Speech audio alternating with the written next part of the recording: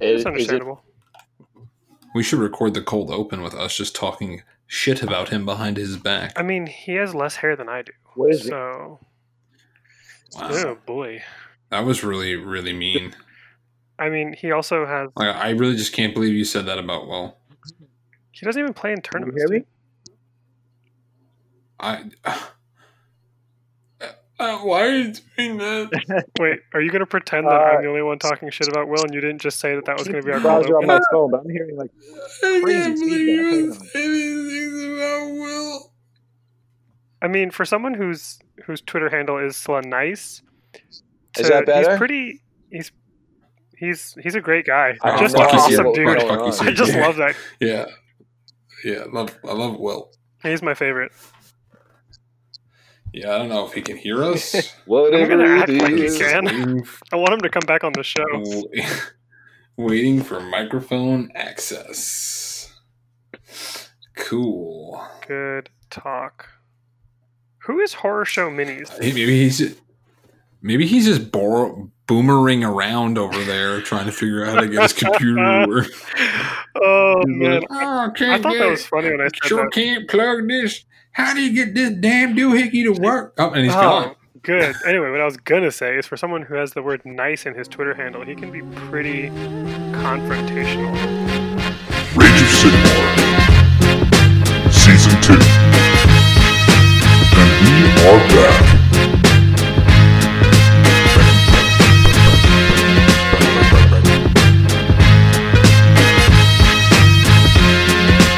Rage.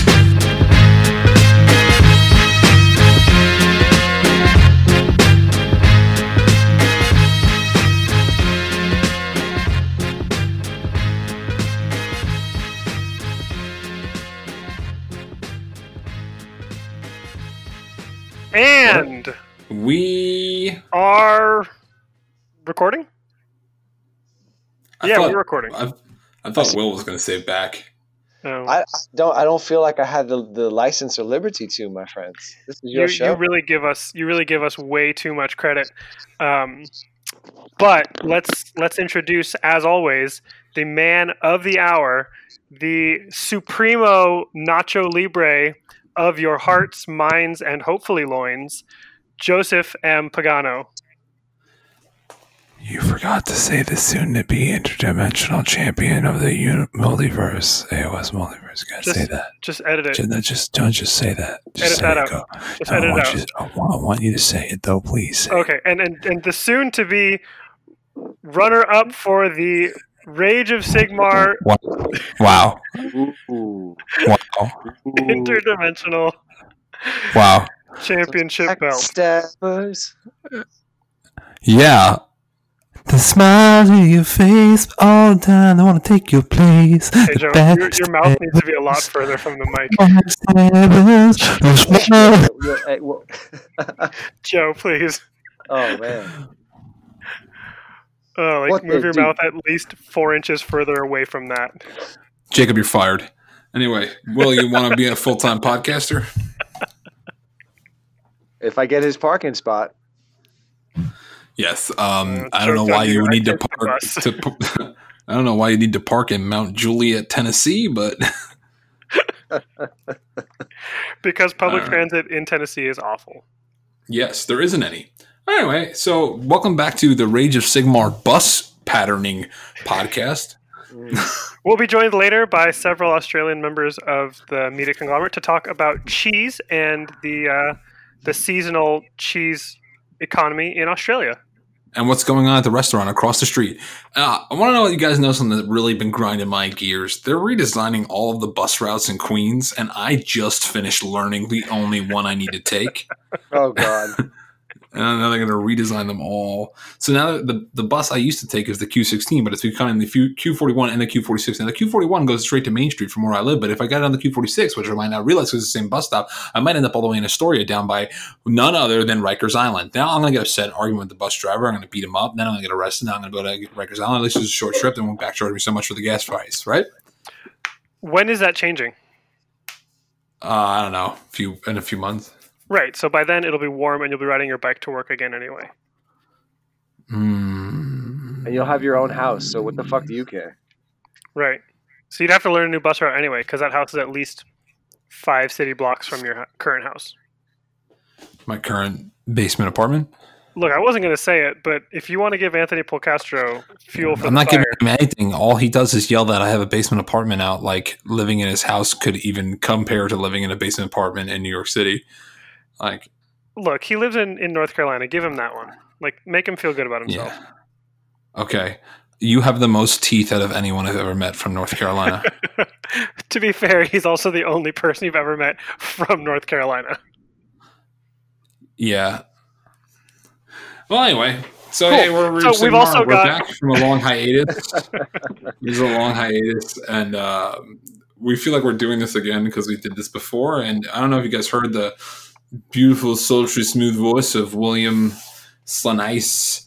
Can't say his last name because he hasn't given me permission, and we're all about consent. Smith. Oh, man, that's really sweet. My last name is Kern, and I give that freely. That's fine. But I really appreciate that, consent. I also heard that you is give really your social important. security number and address and then your mother's name out freely. Is that true?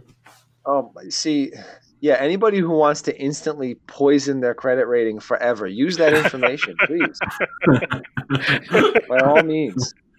Get All they- Sally Mae off of my ass. All they can Oh, ever yeah, do is she's a improve bitch. your credit, no matter how many credit cards they Right. open and how much debt they Yeah, accrue. You steal my identity, you're going to get swatted. Right.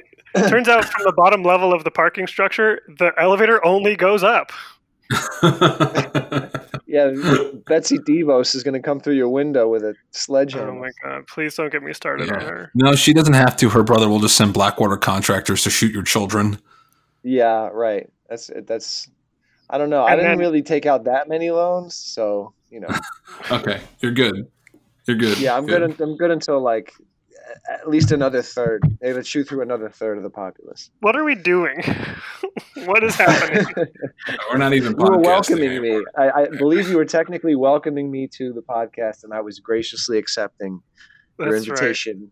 You seem Thank like you a for man who having would me back. graciously accept.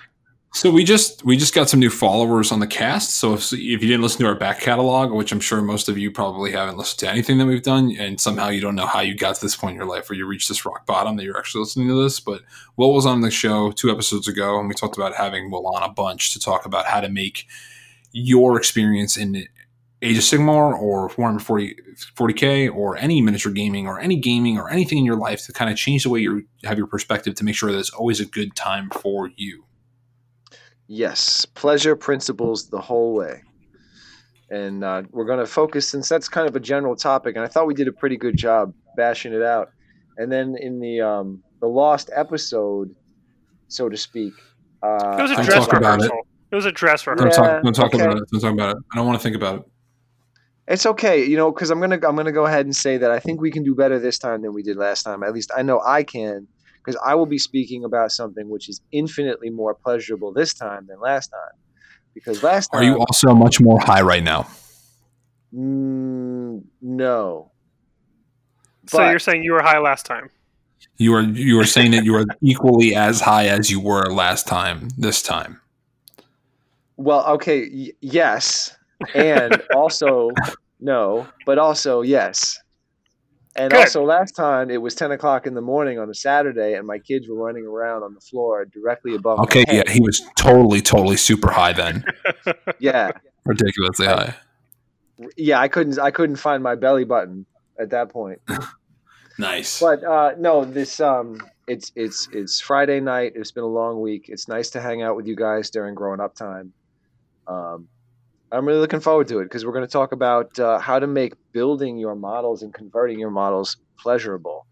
Instead of Oh, the nice. topic last time was how to acquire your models and buying them and stuff, and that's fun. But this is a lot more fun to talk about, I think. So we're Yeah, gonna have- we Now, can't Spencer- say that contributing to capitalism is going to be a pleasurable thing. We have to Yeah. stick with our communist undertones and support our fellow podcast Well, it's conglomerate member Lachi Mulchcake. we kind I like we the kind of little went extra. down that road because we basically spent like an hour talking about how to get your miniatures from anywhere else other than GW, Right. like, or a company. it was a local store from your friends, from your local gaming group, online groups. Secondary markets kind of, it's as far away from mainstream capitalism, I guess, as we can get, right? Yeah. I was gonna say. No, I forgot. Oh yeah, we're talking about being right? together. Oh, I've been drinking. Being together in our adult times, will you be masturbating less, more, or about the same as you do in your normal adult times since we're all together? You mean if we weren't casting at all tonight and it was just me on Friday? Yeah, so wanking it now versus wanking it if it was just your Friday night alone. I think, well, the edging is going to start a hell of a lot earlier. Oh yeah, keeps you awake. Yeah, right. Keep it right there. You stay on that nice razor's edge, and then I don't know. At some point, I have a predetermined word that either of you is going to say at some point during the podcast. Fidelio. Fuck. Man, first try. God damn it. Jesus. I don't know what's wrong with you people. When I think I'm going to sneeze and then I don't, I get so fucking angry. Yeah, I guess so. But if you knew you could do that like 8 or 9 times and then you would sneeze and it would feel like, like God's breath just blew out of your nostrils. I mean, yeah, but just like think about the cleanup. Okay. Well, that's what I'm thinking about right now. Thank you very much, Fidelio. I bet you are. Well, let's. Wow. as great as this intro has been, let's do a quick overview of what the day is going to look like. So we're going to talk brief hobby updates. We're going to get some listener questions. We're going to read some iTunes reviews and either thank people for saying nice things about us or make fun of them. We're going to get to the pleasure segment where we talk about how to make building and converting models more pleasurable. And we're going to end with a year in review segment where we talk about what we learned and what we're hoping for the year to come. And if all that sounds boring to you, dear listener, let me assure you, it probably will be, and this might not be the show for you. So keep listening, because as long as you're at this point, if you're at this point, you've already downloaded, and your value to us is complete. Yeah, it's all about the numbers. Yeah, this is purely a numbers game. Once we hit a certain number of clicks, load and get out. Yeah, just look at the sun. You'll sneeze. You'll be good to go. Not too much cleanup. Easy does it. We broke 10,000 downloads before this episode, and that made me feel really good. That's awesome. I'm pretty sure like 800 of them were probably that one day that we got 800 downloads because Podbean was fucking up. I don't understand the question. That sounds like a win. The number's there. That's all that matters. If you're not first or last. Sounds fantastic. Congratulations, you guys. Hey, congrats to you, because you are now a part of the show. All right, so now that we've masturbated each other with our mouths and words, let's talk about how we've been masturbating on our own. What have you guys been up to? What are you working on? Great question. I am working really hard on just keeping a through line on this podcast. So my wife and I had a hobby project that we were working on for about 9 months, and she arrived early. So today is the 10th of January, and my daughter was born on December 31st, so that's really exciting. I was expecting to have a couple more weeks of hobby and cleanup time, but she came early, and then with paternity leave, I got a lot done, and I'm so happy that my daughter is here. But also that I got a lot of hobby done. Thank you. I've been working on Warcry warbands, and I've been on the purchasing side of hobbying lately, preparing for my paternity leave with not 1 but 2 armies worth of building to do. And yeah, I got I finished my Stormcast Warcry warband, and I'm working on my Untamed Beasts now. They're probably like 70% done. That's awesome. How about you, Will? What are you working on? Man, I've been all over the place since finishing Slarkeon, my Slaanesh Archeon, I don't know, hole that I went down for a couple of months, which was really great to get done, and I got awesome feedback on it, and I'm really super happy with it. But once it's like finishing a really long book, you kind of have this like lost look on your face every time you walk by the hobby station. You don't really know what to do. Yeah. So I put up a little poll on the twits. And next for the Beast wing of the Slaanesh extravaganza, working on some Centaur proxies made from the horses that were in the High Elf chariots that I sent to you, Mr. Pucano. So they're very fancy, like one knee up, kind of prancing ponies. And then I have some pretty grody looking, like centipede kind of bodies coming out where the horses' heads were. I took the heads off, and they're going up into demonette bodies. They're all like resin, or is that is that hot glue you use to form that like substructure? Well, that's exact process I'll be going over a little bit later in the pleasure principle. Oh, okay, then fuck it. That is not part of the process, but there is room for that in the steps. Nice. If you want yeah. to. But yeah, they're they're the Consentagore, so they have to give you consent. Yes. Yep. Public enthusiastic consent is the name of the game. So they've been really fun to work on. A lot of using up all the demonette arms that I didn't use when I when I modified all my 90 demonettes to have actual arms. I had all these crab arms left over, so I'm putting them to good use. That feels good. Mm-hmm. And just today I got into a bit more of a safe for work version of the mesmerizing mirror than perhaps the cocaine fueled orgy version, which I figured I'd like to have the option. You should call it what it is. It's the mesmerizing fuck tub. Yeah, right. I know. Okay. Give the people what they want. Well, can you let the community know? Are two of the members of that tub based off anyone that you know in the community, or? All right. So if you follow me on Twitter @Slanice, and then you go to the media thing, it's the pictures. They're not. I don't have a super huge amount of pictures on there, so you should be able to find them. And there's one guy in the tub doing the skiing, double ski poles. Mm-hmm. And then there's the other guy who is on kind of like toy duty, shall we say. He's also next to the scale with the cocaine. So I don't know. I think if anybody wants to go check them out and take a look at the pleasure bound, as they say, and if they resemble anybody in particular, then that's great. It's a fantasy. Yeah, I mean, it's that's great not what you said that time we were in that hotel. It wasn't a fantasy then. Hold on. I think it's really cool that you're doing this stuff based on people or like incorporating characters from your life, and that you've got Andrew DeWitt and John Roy as characters for your fuck tub. Are those guys from that podcast that's really bad? No, that's us. Come on now. DeWitt would definitely be in the fuck tub. He would be in the fuck tub tomorrow. I don't know if John Roy draws gets down a bunch like of that. not safe for work fantasy art, doesn't he? Yeah, he's a really, really skilled illustrator. I think that's like kind of what he's been doing professionally lately. But he does all sorts of stuff that Yeah, because he wasn't going to make it as a comedian with that podcast. yeah, he's not gonna. Oh man, that's too funny. Anyway, that's what I've been working on. Just a couple of things here and there, filling out the rest of the Slaanesh. They're the cubic shenanigans guys, right? Yeah, Brendan and Dan DeWitt. Pubic shenanigans?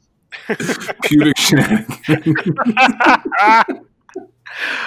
That might be the best thing I've ever heard. I love it. Oh my I'm God. so happy.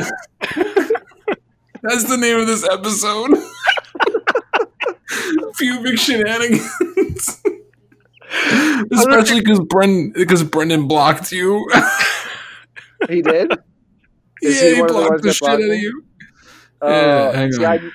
It's funny. One of the things I was going to say, just in what we've been up to lately, is that there's so many people putting out awesome content and podcasts and YouTube videos, and I can't keep up. And that's oddly enough, that was one of the ones I hadn't gotten to yet. So that would have been great if I was like, man, I love your podcast.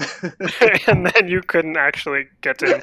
Well, what's funny is every episode of theirs, it starts and there's like a real deep I guess, modified voice over the music, and it says "Welcome to the Cube." So I guess in honor of that, we should probably say, everybody, all of our listeners, welcome to the Pube. Welcome to the Pube. Welcome to the lack thereof. Nice. Whatever floats your boat, man. Artfully arranged. All right. You're the only guy I know with a landing strip, Joe. It's not a landing strip, dude. It's definitely not. It's an upside down cross. I just messed up. Yeah, it's like it's all fucked like the runways at LaGuardia. Yeah, well, what it is like if you shave an upside down cross, right? Your dick just kind of makes it look like a regular T. And if there's no way for it to win. You need like a cap. What you need to do is get what the new bus route's going to look like and make that your pattern so you'll always remember. Because then, just like every other person on public transportation in New York City, I could just whip my wiener out whenever I need to find out where I'm going. Right, see, you get yourself a patented pair of New York Jets or Giants Zubas. You remember Zubas?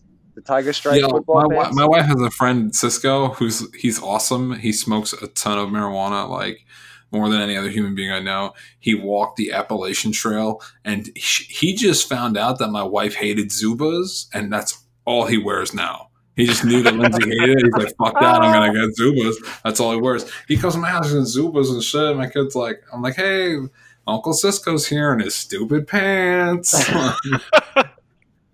And he's like, got like fucking, his feet are all blistered and shit. He walked the whole Appalachian Trail from Maine to Georgia. Wow. That's a long way. Now, would you say that your wife... Why would you do that when you have airplanes? What do you think she hates more? Do you think she hates me saying tika tika mea to your daughter who does not yet really speak? Or do you think she hates Zubas more? I think she could live with Zubas. Yeah, because if you get them big enough, she could like steal them, for like cozy pants or whatever. Yeah, I don't know. His are like alpaca or some shit. It's crazy. Joe, what have you been working on the hobby? Oh, I thought you would never ask. I have been working on two things. I work on my corn, trying to get that ready for Adepticon, but every day that goes by that I've been playing The Witcher, I just go, oh yeah, man, I kind of might have to be a Bobo project. But I also purchased some stuff. I purchased some. I had this idea for an all out of print Cities army. Mm-hmm. I like some of the really older elf models, and especially the Blackguard. Blackguard are like some of my favorite models ever made, which is really funny because I never owned them when I was a kid, even though I loved them because I just thought Executioners had a cooler story. But Executioners are pretty dope, but the Blackguard minis are real nice too. They're both. The models are top notch, but the Blackguard rules are better than the Executioner rules. Yeah. So I was like kind of into that, and then while I was on looking at lists and shit, I was looking at some of the older out of print stuff, and I saw that I could get Mengele Manhide's Man Flayers, a box of 10, 2 boxes of 10 for like $60, $67 each with shipping. Yeah. So, and those have been out of print for a very long time. They've been out of print like since 8th edition. So I nabbed those because those were a really good price in my opinion. So I just spent a little bit of money. I bought 30 Blackguard and I bought the 2 units of 10 Man Flayers. So I'll run those Man Flayers as Shadow Warriors or something. Yeah. And I'll run the Blackguard as Blackguard. And I just gotta get my hands on some other rinky dick shit. I'm gonna fuck around with it. I'm not gonna go crazy.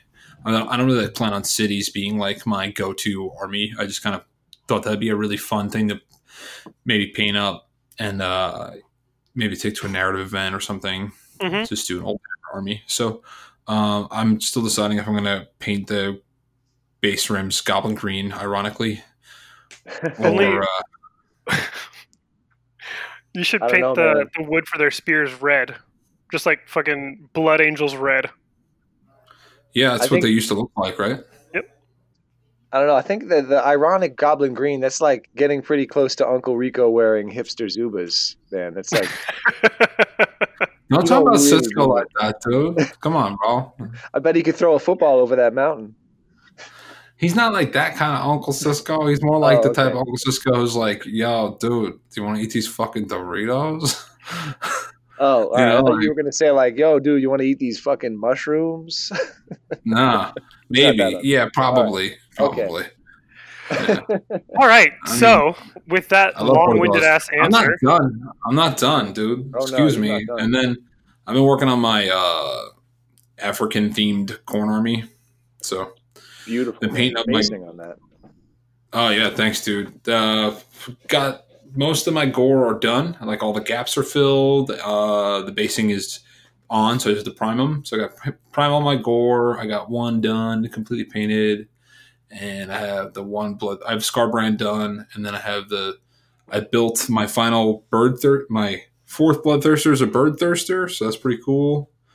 And I'm just trying to get that army done for Adepticon. And if I can't, I don't know what I'm gonna do. But I still have to bring a ton of other shit because I'm not gonna have an army that functions at 1,000 points. And I'm playing in the teams with the Bruces, so I'm gonna have to bring probably either 2 armies or not bring my my corn and just rock out with Feck. yeah, I was gonna say, couldn't you just do two big nasties with Feck and then a bunch of ghouls? No, I can't do 2 big nasties. I'd have to do 1 because it's 860 points for the 2 big nasties, Right. and you need 200 points of ghouls. Yeah, that makes sense. So what I was probably going to do is, I don't know. I was thinking either doing like an all ghoul spam, just to have like a mass amount of bodies with a chalice, just something that doesn't go away, and like just basically make it where we can have like everyone else kind of does like a smash it army or something, could do 2 units of 10 bloodletters and Scarbrand and Rage Thirster, and that's like 1,000 points. Mm-hmm. And just fucking jam it. But I won't have a summoning pool if I use those 20 bloodletters. So we'll have to play it by ear, you know? Yeah, that makes sense. So the Bruces, and we haven't really talked much about it because there's so much going on before then. So, but I could, in theory, if I wanted to, get my 1,000 point cities list up and going too. Probably by then, if I bust out the airbrush. Everything depends on the move too. I know we said that I've got a house, but I didn't close yet. But I should be closing next week and then getting it ready and moving. Right. So that's exciting. Yeah. That definitely counts as hobby. Purchases count as hobby. Yeah, this is the biggest purchase of my life. So that's it. That's what I've been working on. Well, second biggest, right? Because you did just buy 20 Mingles man players. Man players. Yeah, I you know what, dude? Third biggest because I looked at what a Weight Watcher costs on eBay. A Weight Watcher? So, yeah, Weight Watchers are mad money on eBay. The metal ones, really? Which is weak as fuck because those models are dope. How many of those do you have, Jacob? Ooh, probably 10 to 20. Ooh. I mean, I'm holding on to those because I think by like 2025, I could probably put my kid through college on those 20 pewter figurines. Yeah, that's a good idea. How much are they actually going for? I haven't looked. Oh, I think 2 were $60 or some shit. I was like, get the fuck out of here. Wow. That's They're just not out there. Right. It's crazy, right? Because like I found Dogs of War models that literally like went out of print like 10 years ago. Yeah. And I got them for cheaper. Shades were more money than the Man Flares. But it might be just because they don't have an equivalent. Yeah, they're not even like in the Legends War Scrolls. They don't really have, outside of narrative or open play, you don't really have much you can do with them. Man Flares never even got a War Scroll at all. So right, because they weren't even in 8th Ed, were they? They weren't in 8th Ed, no. But they weren't in 8th Ed. There were no Dogs of War in 8th Ed. I don't even know if there were Dogs of War in 6th Ed. When were there Dogs of War? I remember in 8th. Yeah, there were Dogs of War in 6th, but they weren't in 7th. So the Man Flayer models, I remember them like being out when I was a kid. But I was gonna say is I bought them for my Dark Elf army that I sold to Cameron a long time ago because I used them as shades. Yeah, and I bought them from Games Workshop, and one of them came without a bow. Like he came without the bow part of his crossbow. Yeah. And I emailed them and they were like, or he was missing his sword arm or something. And they were like, we only have like 4 left. We're just going to send you, we don't have that bow. We only have like 4 of these models left. We're just going to send you an individual model, a different one. Sweet. So like that was 5-6 years ago, and they were like completely out of them. So that was Games. I mean, Games Workshop US. They could probably have like a trillion of them in fucking Britain or something. I don't know. Sure. But they're not. They haven't been around. It's not like they were in production. Like those Way Watchers were still in production in 8th Ed. Yeah, I mean, I don't know if They they were ever made still, them. like- I don't know if they ever made them into resin, but they were in production when they cut off metal models. Yeah. Yeah. They never got the. They didn't when. Correct me if I'm wrong, but when the most recent Wood Elf book, the last Wood Elf book before AOS, were Way Watchers even in there? They were, and they were really good. But they didn't have model kits out, right? They were just had doing the old metal, so everyone scrambled for the old metal. Yeah, it makes sense. Now Way Watchers are characters. There's no such thing as a they- unit of Way Watchers. Are they? Yeah, the Way Watcher is now the name that they have for what used to be the Way Watcher Lord. I thought it was like some Pathfinder. Maybe it's Noble. Wayfinder or something like that. But Yeah. I think when you search Way Watcher now, it's the character. I just feel like if for my OOP Cities Army, I think Way Watchers would make like an excellent Sisters of the Watch unit. Mm-hmm. You do Brothers of the Watch, so you could be like an anti-femist. Yeah, like a I'm with him sort of thing. Yeah, definitely. Hey, Will, are you still there? I am. I just didn't want to jump in on Joe's elf lust, man. Although I think Yeah. Elflust is real. I'm in a couple discords now that. Oh, buddy, let me tell you. hey, it's feeding Slaanesh either way, right? You know that's never going to wake Slaanesh up. There's a bunch of high elves prancing around. I'm sure we'll totally ignore that. Yeah. Lust. What I also want to and say F. is, I think I'm really into elves because I'm like terrified of dying, and I'm like, yo, they don't have to do that. That's sick. I want to be one. Oh, they're always dying though. Like they're dying, but they take like 1,000 years to do it. And you have to hear about it every fucking time you see them. It's like, oh, Yeah, we're that fading. sounds We are really, the really fading Italian to time. me. I'm all about it. There's like probably, I don't know, 2 hours and 15 minutes of the Lord of the Rings trilogy that's just elves in like soft filters lamenting that the years are passing and the seasons are turning and Liv Tyler hasn't been seen since that movie. You know, like that kind of thing. I think her sister ate her. In the womb? Yeah, wasn't she in? She was in Bird Box. That was Sandra Bullock. Yeah, Liv Tyler. Right. No, Liv Tyler. No, she was in Blind Side. No, that was Sandra Bullock. No, that's Liv Tyler. Yeah, it's the same person. No. Sandra You're Bullock thinking of was somebody else. in that Aerosmith video. Sandra Bullock was in that Aerosmith video, though, right? No, that was Steven Tyler. Wait, they're related. No way. Yeah. Really? He looks like a Yeah. really good looking grandma. I bet he is. Yeah. Makes you cookies and shit. Oh Yo. no, Liv Tyler was in Miss Congeniality. No, that wasn't Liv Tyler. Liv Tyler was in The Strangers. Anyway, I recently saw on God. Twitter that Gene Simmons eats his cereal with ice cubes in it. And I don't know why that was there, but I was more struck with how much Kiss merch he was wearing. like that's your own band, dude. like, Yeah, he's like, get well, over if yourself. he's making a promoted tweet that day, then you're going to put on your brand, right? yeah, I guess I'm wearing a Rage of Sigmar t-shirt right now, so I should shut up.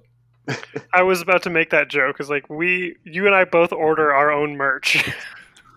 But also I wanted to point out the thing about Gene's cereal habit. Jesus, he went Is back. that- He was eating half frosted mini wheats, half Oreo cereals together. Man's a visionary. He's like Jesus. See, we're all over here eating Honey Nut Cheerios or multigrain Cheerios or the cereals that have a mixture of things in it. He's out here playing 3D chess. No, dude, he doesn't even have a board, bro. But my nephew, dude, he might be the next Carl Sagan because he ate Cheerios with maple syrup poured over them. I think that just blew means your he's the mind? next Justin Trudeau. We do that here. In Massachusetts, we do that all the time, man. What? Yeah, maple. Listen, first off, I feel like you just made that word up. What? Massachusetts. I've always pronounced it massive, huge shits. Massive huge tits? Massive, Sign huge me shit. up. These are like the oldest jokes. You're calling forth the spirits of like crusty old My white father's dudes. fathers. Joe, is your family from Boston? South Boston. You just keep driving south until you get to the Bronx, and that's where my family's from. Well, Quincy's not that different than Quincy, which is south of Boston, could easily be like a missing borough tucked in next to Yonkers. Very easily. Really? They'll never. Neither side will ever admit it, but it could fit right in there. I mean, you know, once you share opioids, it's all the same thing, right? It's all the same. Yeah. You know what's crazy? I'm looking at the time we've been recording, and it's like 35 minutes, and it says briefest hobby update on the show notes. I tried to rein you in a couple times, and it was just not working, so I just let you roll. Yeah. All right. Do you want to move on to listener questions? Yeah, let's move on to listener. Yeah, got all real your quick though, stuff Will, what have you out? been working on? Okay. Will already told us what he was working on, dude. You're not going to ask me what I've been working on? You did yours already. You already talked about what you were working on. This is what it's like being on a podcast with you. You did this shit to me last fucking time. Hey, so what if your pet peeve is a podcast that has two friends and a guest? and Oh, rambles through I'm so topics? glad you asked that question. Just it popped Yeah. into my head. Absolutely no one made me think of it. No one at all. Who needs to be No. mentioned? That's your question to us? It just came to me out of the ether. What if that was your pet peeve? If my pet peeve was that, I wouldn't listen to the podcasts. I would probably just be a dick. So, Or you know what I would do is I would create a YouTube channel in which I get on, or a Twitch channel where I play video games and I yell about them. That's all right. Oh wait, no, say that again, but slowly. I gotta write this down. Okay. If I were the type of person who didn't like podcasts that were just two friends and another friend who doesn't seem to be as friendly as the first two friends, like they're not as chummy, like is not really all there all the time. Maybe he's busy. Maybe he has a wife and two kids. Maybe he works in a wood shop. Maybe his name rhymes with Are you what? Phil. What Anyway, are you turning on me, Joe Pagano?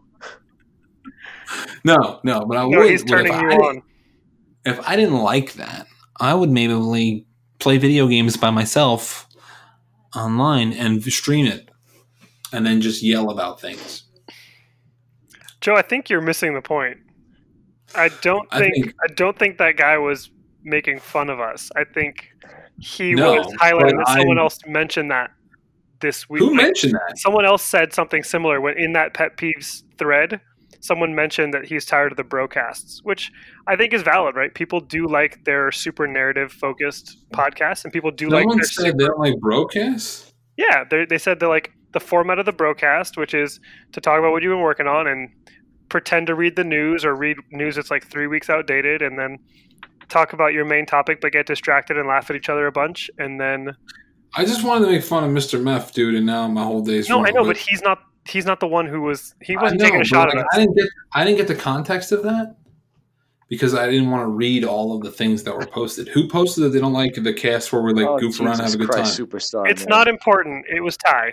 Anyway, but It's Ty? That's what his podcast is, isn't it? This is what it looks like when an alley-oop attempt goes into the third row.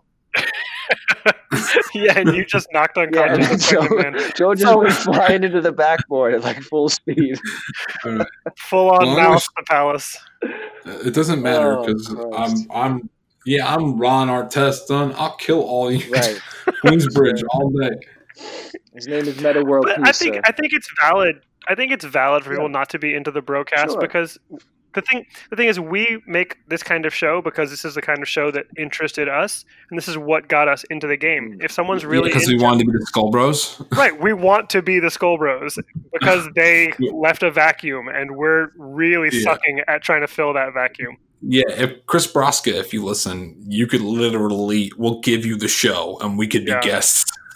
Rotor, I will come on Yeah. your show anytime. Pants, no pants, whatever you want. I miss them so much. Anyway, but like, you know, some people really want the like techie list review or the tournament meta update, and that's awesome because that's out there. And this for us is a chance for us Yeah. to hang out and keep up with our friends and have a chance to get on the phone with Will and share that with other people who are, you know, the beer and pretzels crowd. Like, we'll play hard, we'll try to win. We're not going to usually win tournaments.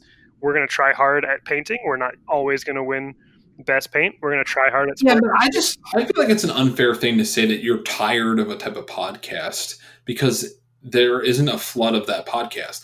Like, There, you know what I mean? do you not think there's a flood of the same format that we do, that the Dwellers do, that Skull Bros do, that Ty does? That like, I think there's plenty of No, but I just content think, of I also every think type. there's an ample amount of other types of media that you can subscribe to. Like, I don't think Rob has a broadcast at all. Rob's like always talking about something that's relevant, Yeah, and like they very little like talk about silly or ridiculous shit. Like, they do have a laugh. They do, you know, sometimes, but like he produces a ton of content that is actually just like valid and legitimate and not like there's no meander, there's no banter, there's no bullshit. He's like, yo, this is what's going on. This is why we feel this way, blah, blah, blah. And if that's what you want, it's out there, and it's out there in an amount that it's not fair for you to come around and be like, I don't like this. Well, man, really, So, I know you're getting rolling, but I just there's a certain segment of our community that can't start a conversation without leading with a complaint,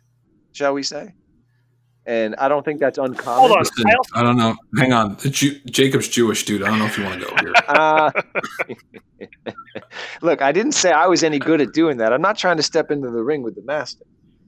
But I think, you know, maybe there's an attempt to start a conversation, or maybe someone is looking for more variety in the casts, you know, just that they've sometimes you fall into the trap of thinking everything that you've been exposed to is everything that's out there. You know, if you don't know where to Good look. point. Yeah, I think a lot of GW people who play GW games are just so used to bitching about everything that surrounds the game that it's like all they know. It's So- not uncommon, man. but also, You're right. I'm sure there's this people all that, this you all know, came from.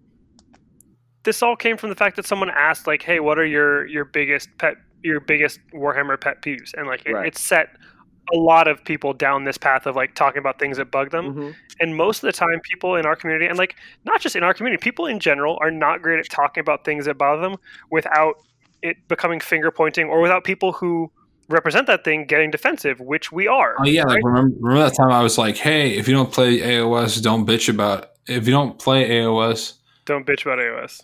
no, it was something like, oh no, don't bitch about AOS and talk mad shit about it if you don't fucking play it because you don't know what you're talking about." And then some guy's like, "But Warhammer Fantasy was the best," and I'm like, Shut up, and like Tangle. talking.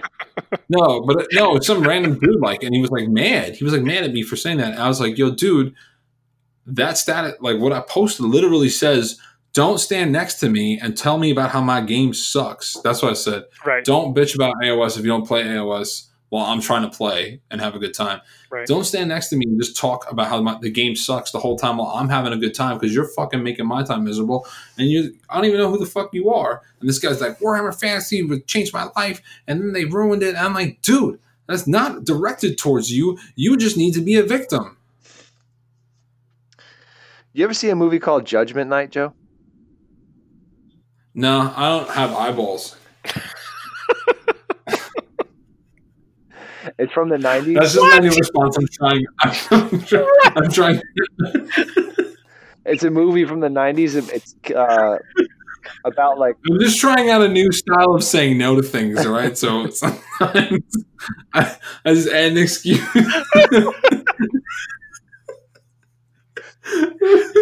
That might not be true, strictly speaking, but it makes it like an interesting conversation. Especially if you're being asked those questions by a police officer. Like, do you know the speed limit? No, I don't have eyeballs. I would like to point out that approximately, what shall we say, 48, 49 minutes ago, this conversation started with Joe Pagano asking me how high I was. Let's. Will, I've been drinking a lot, dude. What's wrong with you? Why would you make me feel bad about Hey, it's not his fault. He doesn't have eyeballs. Yeah, I know, right? Yeah, I'm sorry. I shouldn't make I fun thought I of was somebody grabbing who lost their eyeballs. I don't have eyeballs, dude. Yeah, anyway. I don't even know what we're recording on. What website is this? I was just trying to stop the train, man. Good God Almighty. Train's coming. He is. Sorry, man. I don't have eyeballs. The train Yeah. will come. Yes, it will. All right. What's the next listener question? Next listener question comes from Danny Paints. Question for Big J Bulls, obviously not a Hymn of Serpents. Could I have a detailed itinerary of the Canberra Convention gaming weekend that is coming up? Oh, that's not nice, Danny. I'll let you handle this one, Will. I thought it was written differently on Twitter. It is, but I don't have eyeballs. I don't know. It sounds like the itinerary might be doing a bunch of fire drills. Too soon. That's too soon. Well, that was. No, I'm just really surprised that they're going. upset. Oh, Honestly, man. I'm going surprised that they're going through with it, given what's happening in that area. What do y'all think about that? The fires aren't that close to Canberra, and it's like I'm pretty sure it's been raining a little bit I out did there. see some of It's that. supposed to rain the whole time I'm there. You're bringing the rain? I really. It's supposed to rain the whole Are weekend. you blessing the I looked at rains the- down in the Australia? Yeah, it says I land Thursday, and Thursday's thunderstorms, then Friday That's clouds, awesome. Saturday thunderstorms, Sunday thunderstorms, Monday thunderstorms. Well, the thunderstorms start more fires, so it's not really awesome. Well, Oh, Anyway, rest in peace. so that really dingo to plan. Yeah. So detailed itinerary. We're gonna get there. I'm gonna get drunk, and then I guess I'm gonna get on a plane and go back home. Cool. Next question comes from Ty at Fat Kid Sports. Who brings Slanice the most pleasure? Joe Pagano, Jacob Berry, or Seth? ooh, good question. Let me backtrack a little bit. We love everybody in Australia, and we have a lot of connections to that community. Obviously, you guys have been there and have a lot of connections. We love you all. Stay safe, and vote the way that you should to deal with this in the future, and we're going to try to too. Anyway, who brings me the most pleasure out of those three? You know what? I'm going to say, Ty, you bring me the most pleasure. Oh, Because he has eyeballs. Because I got a nice little attention buzz from having a question just for me, and he also started following me on Twitter today. So he's like actually fluffing up my ego a little bit, and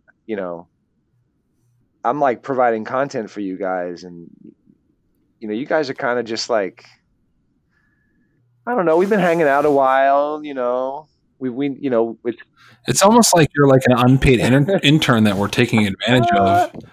Yeah. No, but the And all exposure. No, the exposure. You're getting a lot of is critical. It's exposure. critical for his career in the future. Yeah. See, I need a constant supply of fresh validation, like just novelty and just constant likes, and I need all that, because that's what's great about you, Will. That's what's so terrific about you. That's what makes me good at serving Slanesh, is that I'm just so vain that whoever's given me the most recent attention is the one that I fall in love with. That's how I went through high school, so it really works great. That's how I've lived up to this point in my life. He also asks, do you guys have any new Army plans for the upcoming year? We're going to get to that later on. And he also asks, can we get some more air horn? I really don't think we should bring that back, Joe. Ooh. Joe? Perfect. Good. Great. Next. Neo Stone Monk at Stone Monk Gamer. He said new Army plans. There was another question in that, man. Don't be. Yeah, no, I know, but we're also going to be talking about okay. plans, hopes, and dreams for the new year later on in the show. So we're going to get to that question later on. We're going to delay the gratification in the name of, you guessed it, Nurgle. So next question comes from Eric Stone Monk Gamer. He said, what would be the coolest thing to see happen in the community? I really like this question, and I have given it zero thought. So I'm going to punt to Joe. What do you think? I would like to see more knife fighting in the community. Like, It's all about. It's all I about just water feel we like- need. We need the open ocean, the lawless seas. yeah, if we get into the ocean, I feel like I could start a Krav Maga Warhammer training school, you know? Mm-hmm. Just, I think the coolest thing that could happen to the community is seeing people in the community itself become more comfortable with themselves. Because when you're comfortable with yourself, Great answer. you tend to be a more honest person. You tend to have your values in the right place. And I think it would make, if everyone was, like, I don't feel like 100% comfortable with myself, but I feel like I'm a little bit more than some of the people that I know. And I just feel like if everyone had, like, you know, they're the same outlook, but if you just were happy with who you were, you wouldn't have to put so much pressure into the validation of like winning a game of Warhammer or having the best painted army. Like when you like sit down and you're like, I have to win something, whatever it is. Yeah. Like that just shows to me that like you're not comfortable with who you are in the rest of your life because you're screaming for validation. And like if you ever notice that a lot of the dudes who win tournaments or are known for being good, like kind of have like a swagger, like a I don't give a fuck, or like it's not that important to me attitude. Like, and that's the vibe I get from like guys like Darren Watson, you know, like a dude who's known for being good at Warhammer, but he don't stress it. I don't know, man. He'd be the first to tell you that I think. I mean, that he would. He doesn't show that he stresses. Yeah, but like that's the one zone where he feels so swaggeringly comfortable is what we're talking about. So Mhm. the people who are feeling more comfortable with themselves is a great answer, by the way. I think that the community that we have and the spaces that our community builds and provides, and that you're about to go visit, you know, the biggest and best Warhammer event ever. That's attending those things and knowing those places are there, even just watching the stream and feeling like you're being a part of it. That's what draws people out of those shells and encourages them to share their original thoughts and you know, share their own work and their own personality because they feel safe to do so.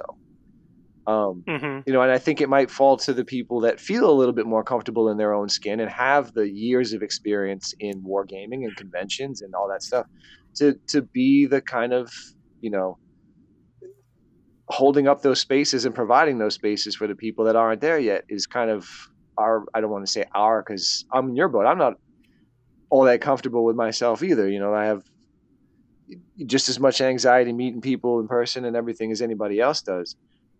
But if you do feel like you have that to give, it's a really great thing to give to somebody who needs it. You know, take a look at somebody like Tristan Gray. You know, he's going to make sure that the most nervous, quiet kid in the room is going to leave having the best time. And Right. that's going to encourage, I think, what I don't you're get the saying, vibe. Joe. I just don't. I don't get the vibe about him. Anyway. Well, you have to get your dick Can pierced. I say something that If you don't get your dick pierced, it doesn't work. I'm Yeah. not doing Prince Albert. I don't want to live on Prince Albert's Island. But I do would want be to say another thing that I would like to see happen to the community. I'm pretty sure this is like what Eric was asking. I'm sure Eric was like asking for like maybe something like game changing. But what I do want to say that I would love to see go away in the community is the Warhammer syncophantism. Is that the word? Is that the right word? Yeah. Is it But like it's yeah. Anyway, yeah, I know what you're saying. whatever it is. It's just like Do you mean the GW? Like being a sycophant Like the to fanboying? GW? yeah, I feel like there's like this hero worship with some of the like rules writers or playtesters or certain podcasts where like they have this air of like I'm the guy from blah blah blah, and like we make that joke all the time, but like I'm just another dude at the tournament, you know what I mean? Like, and like I sleep just under because we tables break- just like anyone else.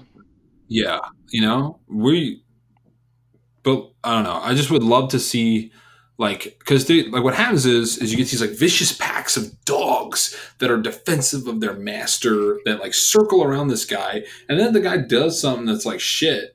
They like attack you, or they attack people who criticize, and it's not. We talked about this on our last episode, Will, but it's not that person's responsibility to stand up and defend GW when GW should have right. a marketing team They're smart. that's out there defending their employees. So no, yeah, they're avoiding the whole thing by letting these people who probably get paid dick get fucking crucified on the internet constantly. And all they can do, these people, like guys like Ben Johnson, who I do not know, I have no, but Ben, if you say one critical thing to the guy on Twitter, he blocks you because he's probably heard it 1 trillion times before and he's fucking tired of it. Well, yeah, I mean, that's his right to do so. The crux of it, though, is that if GW had a, and we're primarily talking about Twitter because they, Facebook, they have a GW Facebook, but for some reason on Twitter, the faces of the company on that particular arena are actual people. There's Ben Johnson, and certain accounts. Just all the people that blocked you, like everyone who's blocked at Slanice, they're all those people that you harassed. I don't know what you're talking about. So when the company doesn't provide another avenue for you to address them, and then ignores attempts for you to address them, if you address, then what's left is you can put a person's name on a Twitter feed, and if it basically functions as advertising for a company, then it's kind of a gray area. Is that a personal feed? Is it a retweet for the company? I mean, if you look at it's at Voxcaster, which is the Twitter account, which is still there but hasn't done anything since 2013, and all it was basically a repost bot for their Facebook page. And you can tag them and stuff, and nothing happens. It's just sitting there. And they're also looking, like you've seen the ads, the Martin Mort ads for the social. It's probably Rob has the password for it, like he was running it. And for the company, right. That's so on brand. So we got there's a lot of overlapping circles here, because if the face of the company seems to be a real person, then that person should get extended courtesies that an official brand account doesn't get. You know what I mean? I'm okay with that. What you're referring to was I put up a fake Twitter account that the only reference to Ben Johnson was that the name on the Twitter account was Jen Bonson. There was no other reference to that to that person, the real person, in that entire, everything written on that page was only about the fact that GW answers questions and solves problems whenever the hell they feel like it. It's not an interactive process. It's not a responsive process. They'll listen, they'll write, they'll send a message back to you on Facebook or whatever. But there's a lot, I think, of overestimating of just how responsive they are. They choose to be responsive quarterly in most cases. And in those cases that I was referring to was the Slaanesh summoning rule, which was like the most naked money grab rule that I had ever seen in wargaming, and I'd heard from a lot of other people that they banned internally for an event. So when that gets almost purposefully ignored after a certain time, I did something absurd, and I referenced a real person to get attention to that absurdity. I absolutely did that. Now, I didn't criticize him at all. I didn't insult him at all. I insulted and criticized their lack of response to glaring rules problems that just happened to provide them with large amounts of money. So that's not really that far outside the pale. Does it bother some people's sense of decorum to actually reference a real person? Yeah, I get that. But I'm not going to say somebody is wrong for feeling that way. At the end of the day, this is all just drama, and it's fun for some people, and it's not fun for others. It's like I said to you in our message, Joe, I'm sure there's fucking drama down at the Connect 4 factory, but I don't care about that. I don't care about, who's writing rules at Milton Bradley and, who's fucking off at the Codenames factory. I'm telling you, free parking should have all the fucking tax money under it. Yeah, you would like that, wouldn't you? Park Place has been OP for years, but they don't do anything about it. So, long story short, like I hear what you're saying, that less sycophancy to GW. That rolls right in. Actually, if I can take like my answer to Jacob's question, or to the original question, was to see more independence of the community from GW, and to see the community act more cohesively to say, we don't like this about this, so we're going to do it this way, instead of.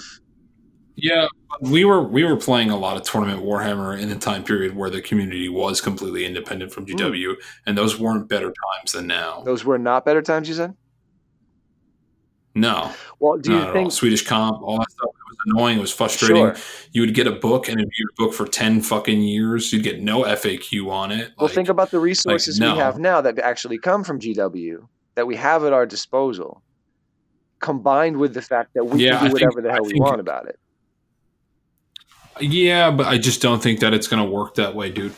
Like, I think now the level of involvement that the committal that GW has put in is great, and it's a step and a massive step for them in the right direction, and they need to commit to it just a little bit better, and then we'll be golden. I don't think seeing the community separating itself more from GW will be better for the community. But okay, hold on. Let me rephrase. Joe, I think a lot of let me rephrase real quick. Maybe I don't want to see separation between the community and GW. I want to see a community that's unified enough that GW works their asses off to keep our attention and to keep us happy. You know what I mean? Like, there's division. I just don't think there's anything out there on the market interesting enough to draw our attention away from what Games Workshop does. Like, I understand what you're saying. Like, we could all go play different miniature games and vote with our dollar, but there's nothing else out there that's interesting enough. Oh no, it's a very strange situation. It's totally a monopoly. What were you going to say, Jacob? I think. Oh, well, I was going to say that I think Joe's take on this is largely impacted by the fact that some of the folks that he interacts with are going to play direct out of the book Warhammer, no matter what the community is doing, and people are going to insulate, and some of them are going to play straight out of the book, and some people are going to relate to the community, and if the community is taking a stand or taking a stance towards, we think the game will be more fun this way, we think tournaments will be more fun that way, we think we can change this thing and that thing, and there'll be then a disconnect that makes for a miscommunication or a lack of clear expectations, which is where you get feel bad. But I no longer play with anyone who doesn't play Tournament Warhammer. Right, which means you've insulated yourself just as much as those people do. Well, maybe I'm not like but that's not what I was trying to get at, though. That's like a misinterpretation of what I was saying. It's a tough example. Okay, what I was saying is when you say the community does its own thing, every community is insulated in a large area, and it will be just like it was in 8th Ed, where in California, we played completely different Warhammer from what the guys in the Midwest were playing, and what the guys in the South were playing, and what the guys in fucking Washington were playing. And it was like you'd go to a tournament, and you'd be like, we don't play fucking Warhammer like this at all. And that sucked. And right now, what we have is a playing field where you can go to another country and play and not feel like you're doing something stupid. But when we were playing 8th Ed, I went to Portland, Oregon, and these guys were like fucking retarded. And that's what happens when the community gets to decide. And like, if you listen to the most recent episode of Notorious Age of Sigmar, the Kiwi podcast, they went to their Masters, and their Masters was hosted in Queensland. Excuse me. Not Queensland. I'm retarded. Christchurch. This was in Christchurch. I don't know if that is in Queensland. I don't know what their states are. I feel like Queensland's in Australia. Queensland is in Australia. It's not your fault. You don't have eyes. Yeah, I don't have eyes. You'll get that. But they went down to Christchurch, right? And Wellington to Christchurch, I think it's a pretty short trip from when I was there. But like, you got to fly. It's like an hour flight or something. But they go there. They've never played with any of these guys, and they just house rule in their Masters, not in the pack. It wasn't in the pack. They were like, oh, we just all play every piece of terrain with a wood on it as a Citadel would. And these guys are like, that sounds a little extreme, man. Like, but that's what happens when the community does. Let me rewind a little bit. And it's a tough time to give you an example, because I think there's not a really destabilizing force right now. that is in the scale of what we saw in the 8 months that the Slaanesh was out of disrepair, and nothing was done about it at all. Once that problem kind of got fixed, there wasn't another problem that was that big, but that went on for so long, and it I don't know. It was my chosen fashion. I agree with you. It was a total buzzkill. And it was a lot of kind of flailing, kind of almost helplessness that I saw from the community, which is so connected in so many other ways and able to accomplish really complicated, amazing things by working together across the world to do these things. And yet everybody seemed totally at the mercy of this company and waiting for a PDF to come out. It's got to be a better way to kind of, for what we do, to prompt GW to rush that PDF, like get that PDF out. Like someone should be really worried that they're not, it seemed very casual. So would you like to see something like the ITC then? Because that's what the ITC did for 40K. Precisely. It's almost like, and not to make too big of a real world example, but almost like a union or some sort of organized representation. They changed that fucking Iron Hands rule in a minute, didn't they? It was like 3 days. I think it was 3 days. As soon as Frontline came out and said, we're going to ban that, they fixed it, which is awesome. And it totally changed my opinion on ITC because I don't really like rankings, and I don't really like having like this middleman or like this. Like I know we've had Reese on the show. I've met Reese and I like Reese, but like now it's not just Games Workshop I have to deal with. It's Games Workshop and Reese. Yeah, they're kind of ironing it out. I mean, at least Workshop has shown that they're willing to adapt their missions to fit, the way that they know people are used to thinking about ITC and missions. Their Games Workshop is smart enough to realize that to just sail on in their own direction and ignore them would, at the very least, be passing up money, and at the worst, risking losing a very lucrative section of their entire business, like the California 40K area. So maybe that's what we need in AOS. I don't know if we do need it, and I know I've totally hijacked this answer here, but like a little bit more unity among the community to solve our own issues when they come up, because there will be other issues in the future. There will be some other things that like are broken, and some people are like feeling like it yucks their yum to the point where they don't want to play, or they have to put their army on the shelf. I don't want to hear Vince Ventrella ever say anybody put their army on the shelf. Vince doesn't want to tell anybody to put their army on the shelf. Vince wants to tell you to just like get your army and rub it all over you. Yeah, he wants to come home with the best paint. You're damn right. Where's that bar stool at? And he deserves it. I think we should. He does. He does every time. He does. Honestly, yeah, I think maybe a more cohesive approach to addressing the negativity as an entire community, instead of being a bunch of people yelling out "this sucks." We might be able to come to GW and be like, "Hey, but maybe everyone should write emails." I don't know, whatever. Fuck them. So, Joe, you think we should have like an AOS High Council or something? Oh man, the High Council. That'd be awesome. Yeah, I just realized that it's like 10:06. So I have like about half an hour left. Just so good. Cool. Wow, we never get to your segment. We're gonna take a quick break, and then when we come back, hey. The quick bullet, it's a one to dodge, and no one ever does.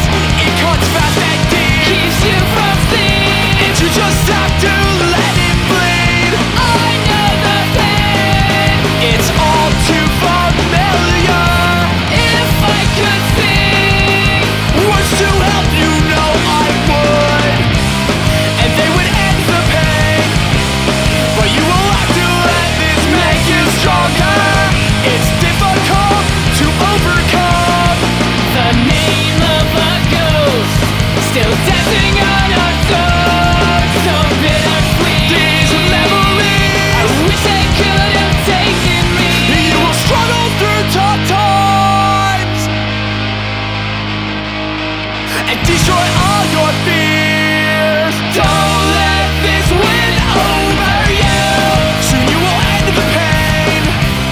And welcome back to the show, ladies and gentlemen. We're still here joined by Slanice, aka Will, and he's going to be talking a little bit about his thoughts on how to make the hobby more pleasurable with building and converting your models. Yes, thank you for that, and I apologize for blabbing through most of the last segment too, so we had to do this in a bit more of a hurry. It was such a long segment. I'm sure there were so many questions after the one where we took a quick break, but yeah, apologies unnecessary. Okay. Let's talk about pleasure. Yes, so it really surprises me who I see come out and say, "Oh, I hate building," and I hate converting. And that's come up more since the Easy Fit and kind of the weird 3D molded assembly processes have been a little bit more prevalent.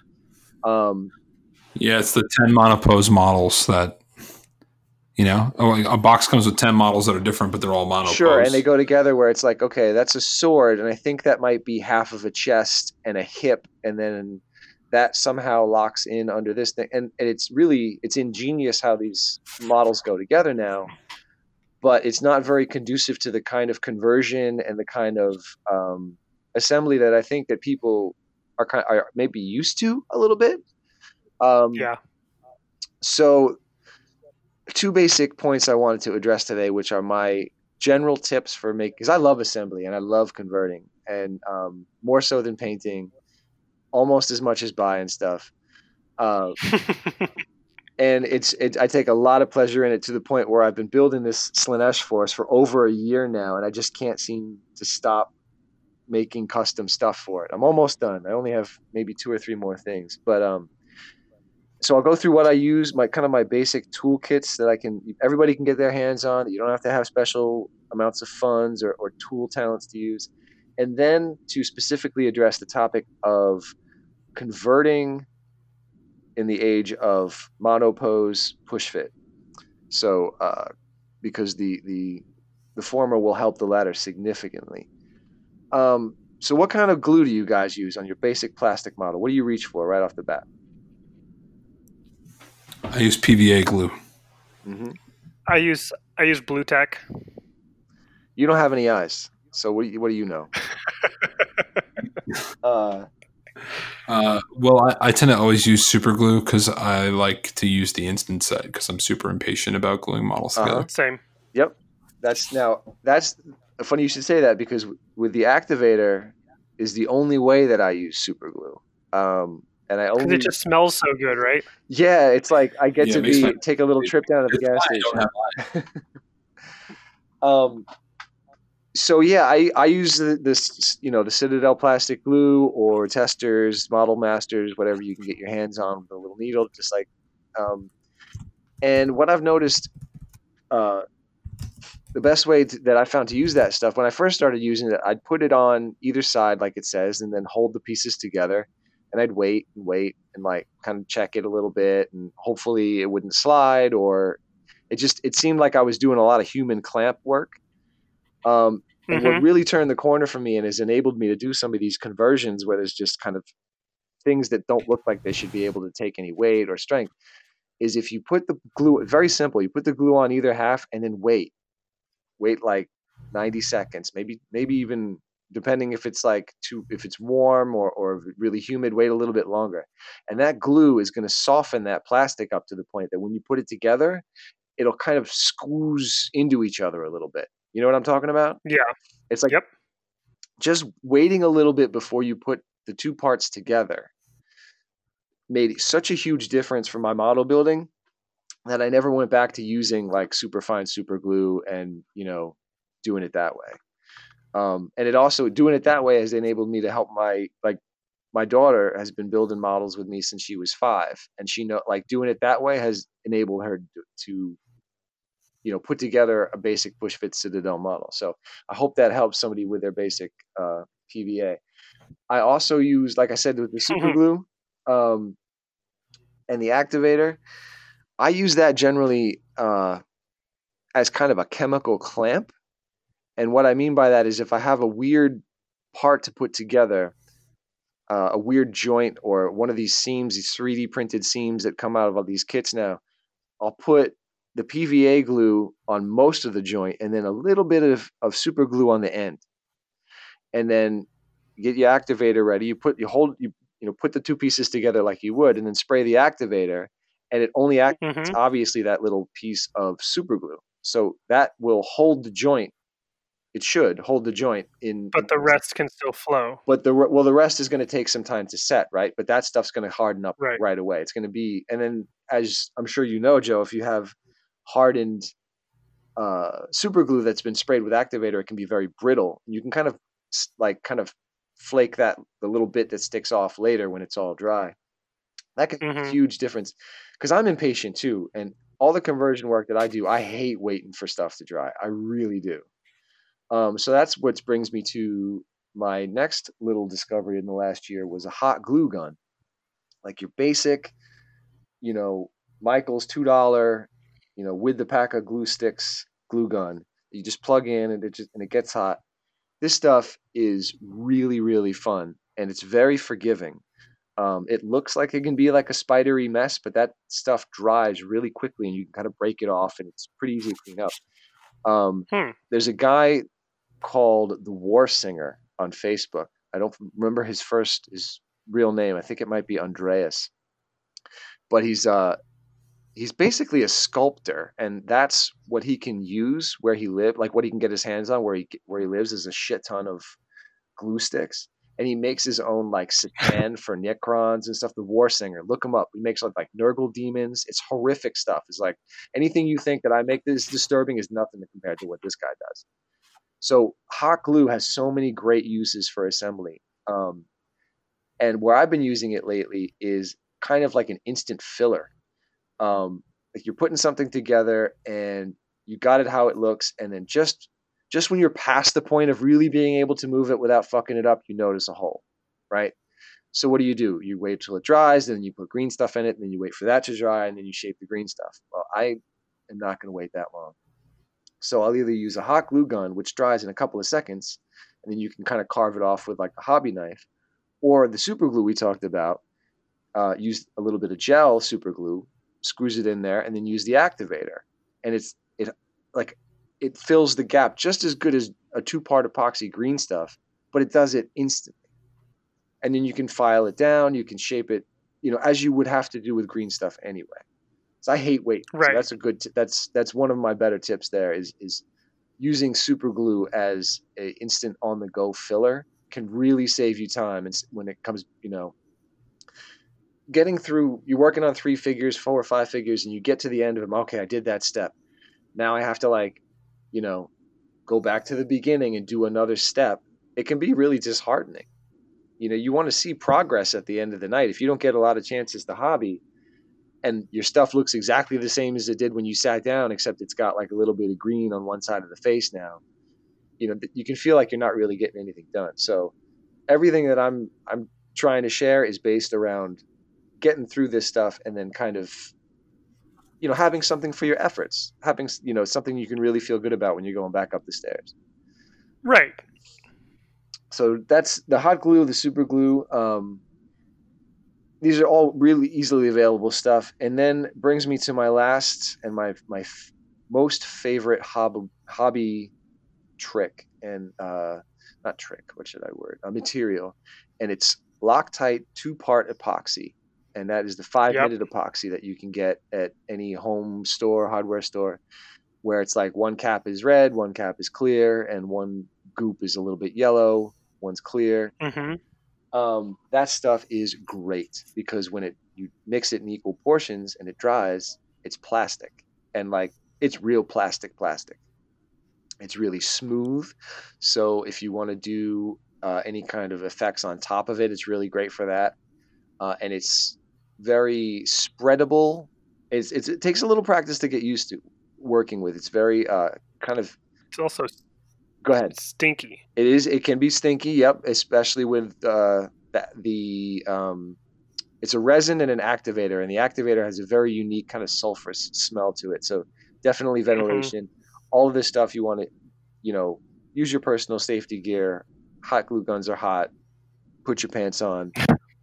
Andrew DeWitt, put your pants on when you're modeling. Andrew DeWitt. I've cut myself with hobby knives on my legs before. I'm not going to ruin the story. but you have to go back and listen to The Last Painting Man if you haven't already. And it's along those lines. So Mhm. the epoxy is so I great listen to good podcasts. because you can do all this stuff I'm talking about, all this, the hot glue and even green stuff, and you can basically kind of smear a very thin layer of plastic over it. It's super strong once it hardens.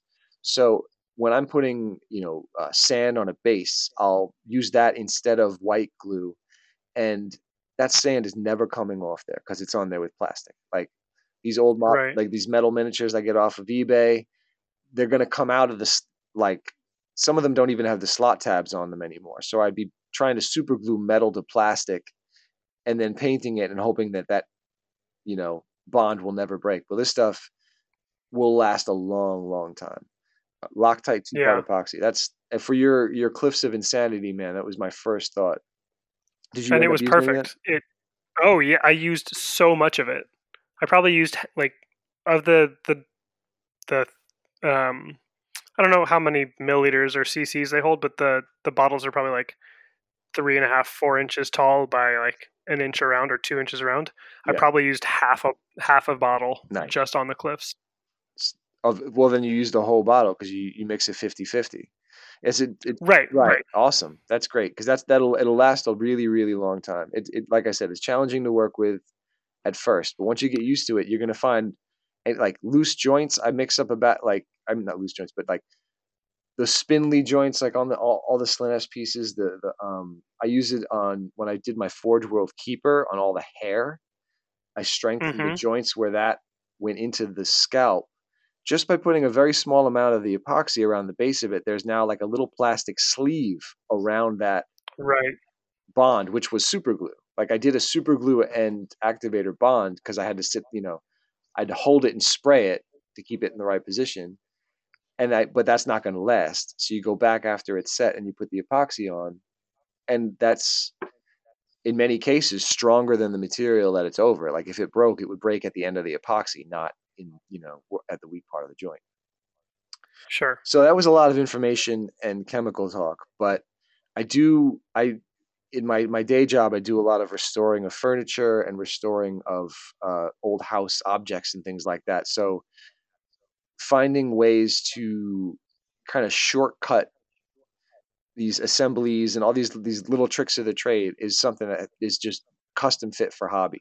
So if I can share any of Right. these things, and hit me up at Slanice on Twitter if any of this you have any questions about any of this stuff or how to use it, or you know I know I'm not telling anybody anything earth shaking or brand new, but if you have more tools in your toolbox and you can use, this is the exact right glue for this joint, this is the exact right glue for this part of this base, and you don't have to worry, well, I hope this works, like that, you're going to feel good about what you're doing and you're going to get more pleasure out of what you know a lot of people feel as GW makes the model, that's how I'm going to build it, and that's great, but that's not always the easiest thing, even in this era of 3D printed directions and all those things. So which brings us to my other topic I've been doing a lot of thought on, is these magnificent but new to the arena kind of push fit monopose Yep. models. And I didn't really own any until I got Zangor, and I was kind of Mm-hmm. at a loss as to what to do with them because the posing is great on those. But after a while, I kind of started to just want to use the pieces differently or use their arms on other things. So here's my biggest tip on doing those kinds of conversions.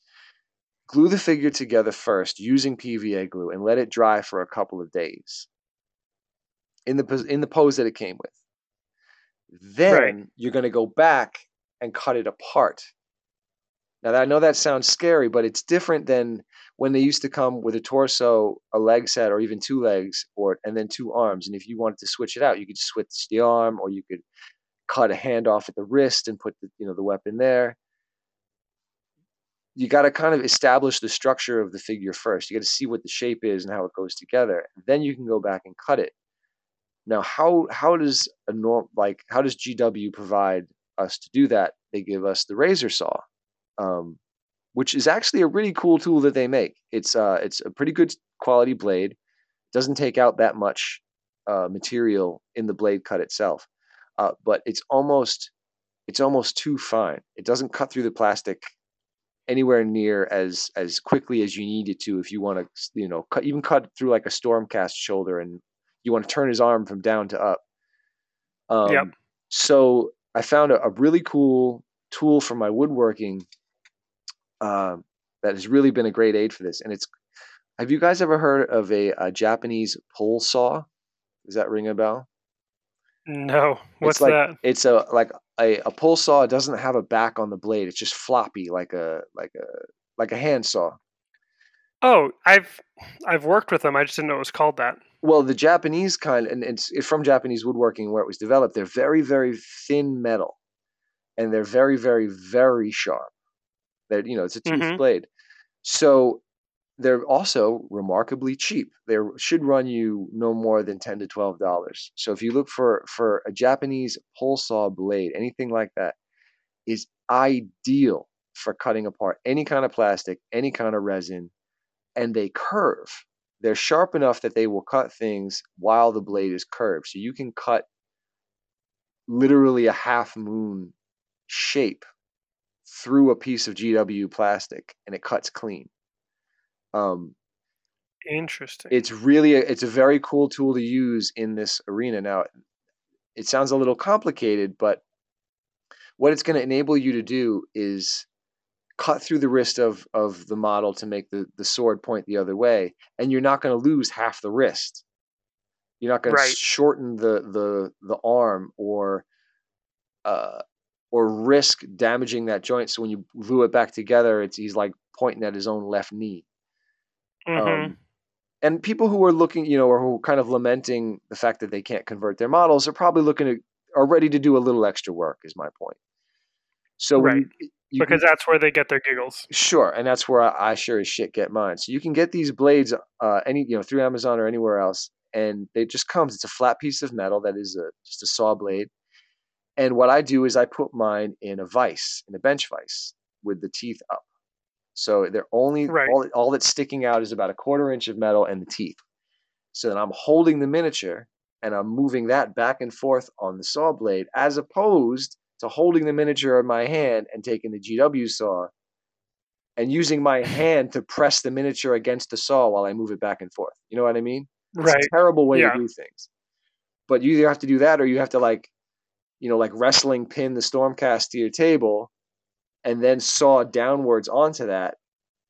And it's just it's not a safe way to do it. And I know that they're probably not encouraging you to cut apart your models at this point, but if that's what you want to do, you should be able to do it. So to deal with cutting apart models in a way that doesn't absolutely mangle the model, that's what I can't recommend them enough. The pole saw blades, Japanese pole saw blades, get them and give them a shot. Let me know what you think of them. It's a little bit of off the beaten path hobby, and definitely not for beginners. But if you're looking to really, not resculpt, that sounds really ostentatious, but like to really give your own posing and dynamicism to your miniatures, it's a way to do it in an era where you don't get 6 different pieces to put together. So yeah, absolutely, it helps you customize your stuff. Yeah. So I think those are all really great tools for people to use when converting or trying to make their models a little bit more customized to meet their specific predilections and needs and shit like that.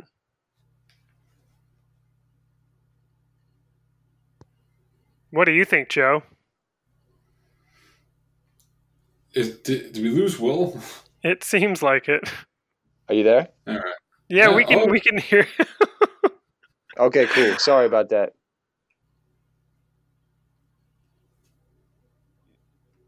Yeah. Hello. Well, yes, I'm here. What the hell's going on?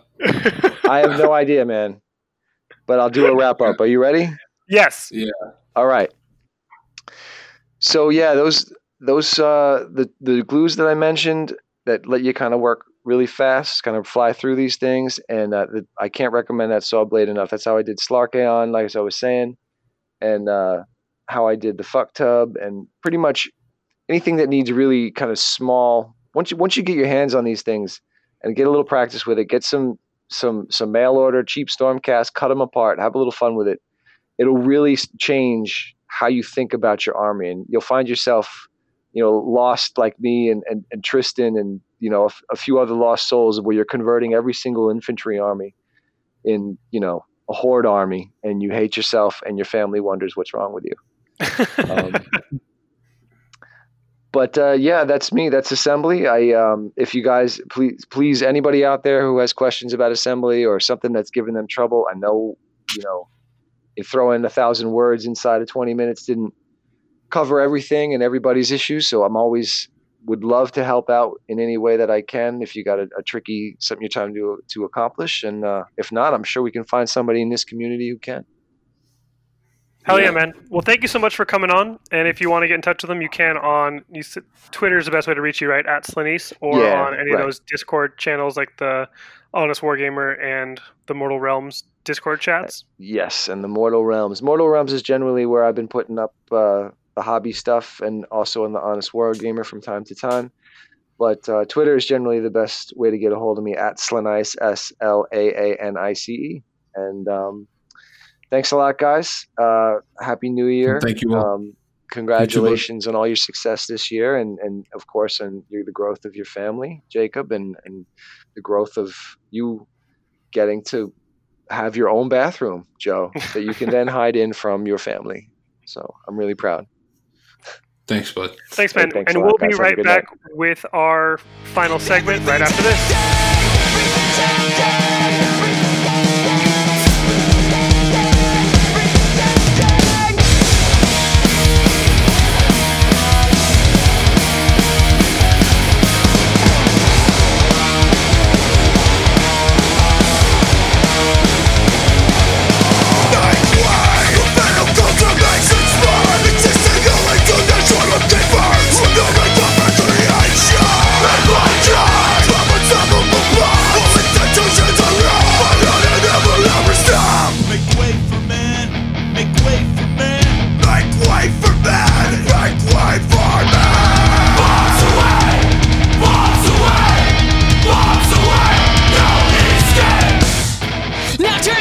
She can pretend. Full speed to hatred, forcing life against its will. Full speed to we're dead. We can't escape the consequence. And we're back. So we're going to continue with our listener questions through the magic of time travel. Next question comes to us from wonderful Nick Hohen at the Father of Lies on Twitter. He asks, hit us up with 5 wild predictions for CanCon 2020. I don't know how wild he wants them to be, but here's 5 really outlandish ones. 1, Jacob Berry shows up. 2, Margot Berry shows up. 3, Brielle Berry shows up. 4, Joe Pagano wins 5 games. 5, Randy wins 2 games. There's 6 games at CanCon, so neither of us podium. Right. Those are my wild predictions. You got any good wild predictions, Joe? My wild predictions is Randy wins the Interdimensional Championship. That's my wild prediction. That is a hot take. Yeah, because you know why it's a wild prediction? Because wild predictions usually don't fucking happen. Right. Yep. And then also, I have a feeling that since Nick Cohen bought a referee outfit to wear during our match while he table bosses, and I'm sure that one of us will get red carded before the match even begins. All right, here's a wild prediction or a wild take. He uses that in the bedroom more times than he uses it at the tournament in the next calendar year. Okay, yeah. Sweet. Right. Next question comes from CV Consiglerney on Twitter. Wants a Pointy Elves hot take. What do you think is the hot take, Joe? Well, I just think that think people are going to be a little less excited about them when they see some of the rules. That's my hot take. I think people are going to gripe about them a bunch because they're going to probably. Yeah, like, oh man, everything has always strikes first or whatever. I don't know, something like that. Yeah. I'm hoping that Tyrion's not even in the book and he gets his own faction of elves. Yeah, that'd be cool. Yep. His next question is, do you think Feck is the best book in the game right now? I don't even want to answer this question. That seems so dumb. Yeah. Is this question sent from fucking slow internet and you like posted this like 6 months May ago? 2019 called. It wants its not hot take back. Yeah. Feck is just, it's a top tier book, but it's not the top tier book. It's up there. I would say it's A tier. It's not S tier. Like high A, low S? It's like average A. I think there's a lot of A and a couple S. So what's S, Slaanesh? Pre-nerf Slaanesh, yeah. I think I wouldn't really call that a nerf, dude. I would call that like a agreement not to use weapons of mass destruction. Not like a nerf. So when I think of S tier, I think of armies that are hard to lose with if you have a good player. So I think Bone Reapers, Slaanesh. S tier right now would be like Petrifex, Bone Reapers, cities, either like the living cities alpha lists and also the Hallowheart like supercaster lists, probably S tier, and then anything that's like a Tzeentch list that spams either Mortal Wounds shooting or the Slaves to Darkness spell, I think is pretty S tier. Yeah, the one that does the 5-up is a Mortal Wound, but 6s are D3. Oh, that too, but no, I'm talking about the one where it does 3 mortal wounds plus 1 for every end the spell or caster within like 6 or 12 of it when it lands. So that's awesome. Could be doing like 11 mortal wounds to every unit it passes across. That's insane. It's disgusting. I'd say that's S tier, and then like most of the other new books are all A tier. Like I think Maw Tribes, War Clans, Normal Cities, Slaanesh, Daughters, normal OBR lists. Like I'm just Feck, Skaven, those are all A tier. Those are all A tier to me. And that's all the questions from Martin Orlando. Next question comes from Tristan Gray. He says, "What tourney should I go to this year in North America?" NashCon. Yeah, NashCon. We're trying to get some of the Aussies out. We might get some of the Brits out. I know Bud is trying to make it to NashCon. I'm also thinking something in New York. I might try to make Du Bois or Claymore this year because nice. I got clearance on 2 out-of-state tourneys, so I'm going to try to make one of them a New York tournament and one either Midwest or Canada. Is my goal. We have to. I would love to go back to the Du Bois because it's a good time. And then is Du Bois in September? It is in November. November. Ooh, that works for me. Yeah, and then what's great about it is you could fly to JFK and we could road trip it. It's like a 5-hour drive. Baby. And me and Urban drove through like some snow squalls and shit on the way up. It was insane. We saw an overturned tractor trailer. Yeah. It was awesome. That sounds great. Yeah. That sounds really, really good. There is also it looks like there's a tournament in British Columbia. It's called Attack X, and it's in September, which sounds pretty fun. So we'll see if that one makes sense. But yeah, I'll definitely keep you in the loop, Tristan, as to when I know what I'm going to. Hopefully we can meet up with some listeners. Yeah, that sounds fun. Yep. Next question. What do you think, also from Tristan, what do you think will be the biggest change in the gaming world this year? I think when the gaming world? Yeah. I don't know, man. Something's going to happen in Magic the Gathering that we don't pay attention to. And that'll be a big thing. The new Overwatch season's going to be just crazy. I don't fucking know, dude. We're not big picture guys. To our miniature gaming world, the biggest change, I think Duncan Rhodes being unleashed upon wherever he wants to be and doing whatever he wants is the best thing that's going to happen to us for a while for the hobby side. I really Because- hope he starts like a podcast called The Honest Dunk Hammer or something. Oh yeah, that'd be sick. But like, he's painted a bunch of like bolt action stuff that looks incredible. He painted Yep. a bunch of Song of Ice and Fire stuff, looks great. Napoleonics. I really am enjoying looking at all that stuff because I do like historical gaming. I don't do Definitely. any of it, but I do like going to cons and like at NashCon. I love walking around and looking at those big tables and big The games. giant like 16 by 16 tables. Yeah, it's awesome. They're so cool. He asked a bunch of other questions, but the one I liked the best was, what's the best thing you'll eat at a tournament? And my answer to that is probably your ass, sir. Wow. Wow. Du Bois, 2020. Make it happen. Yeah, I mean that's a short trip for him too. Yeah. Yeah. I mean, as short as it's going to be. It's probably about the same distance for him to go to New York as it is for him to go to Iceland. Yeah, but New York, I don't know, man. Rochester's got an airport. He can fly there. I'll pick him up. Yep. His last question is, how can you get games in and have fun with the hobby as a dad? You have to sacrifice your happiness somewhere else to do so. Yeah. Yep. I'm finding just front loading expectations and overdoing it on the like responsibility side, so that then you can rightfully claim time that's yours afterwards. Also, giving up sleep.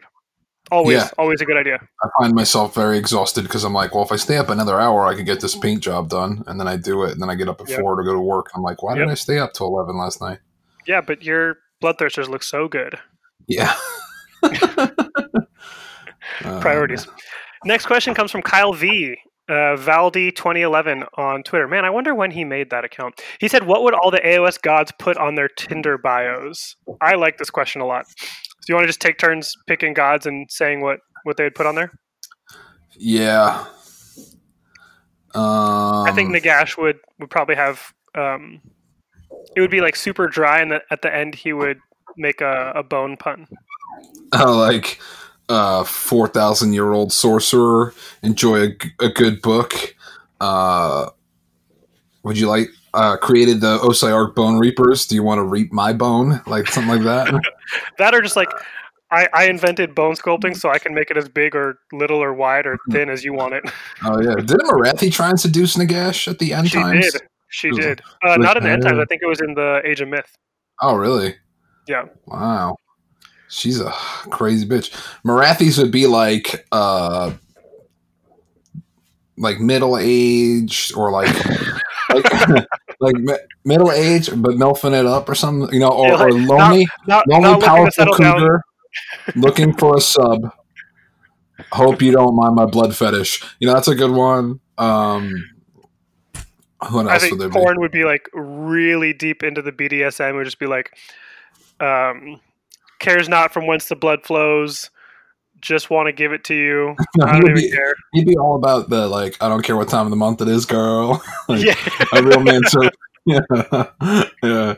That's good. Sigmar would be like, he'd be a Chad. He would think he's like a real big I deal. don't think so. I think he would be like the guy on Tinder that's trying to make everyone find Jesus. Just like matching with people and trying to tell them about God. Like, have you heard about me? I'm Sigmar. Stop banging each other and start praying. That's really funny. More But, like who my else is Stormcast there? may be eternal, but I only last 30 seconds.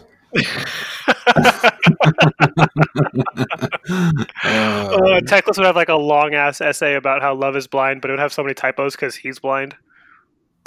He's blind? Yeah. Oh. Any other good gods to mention? Oh, Gorka Morka would be on Grindr. Gorka Morka would be like, my fist, your whatever you want.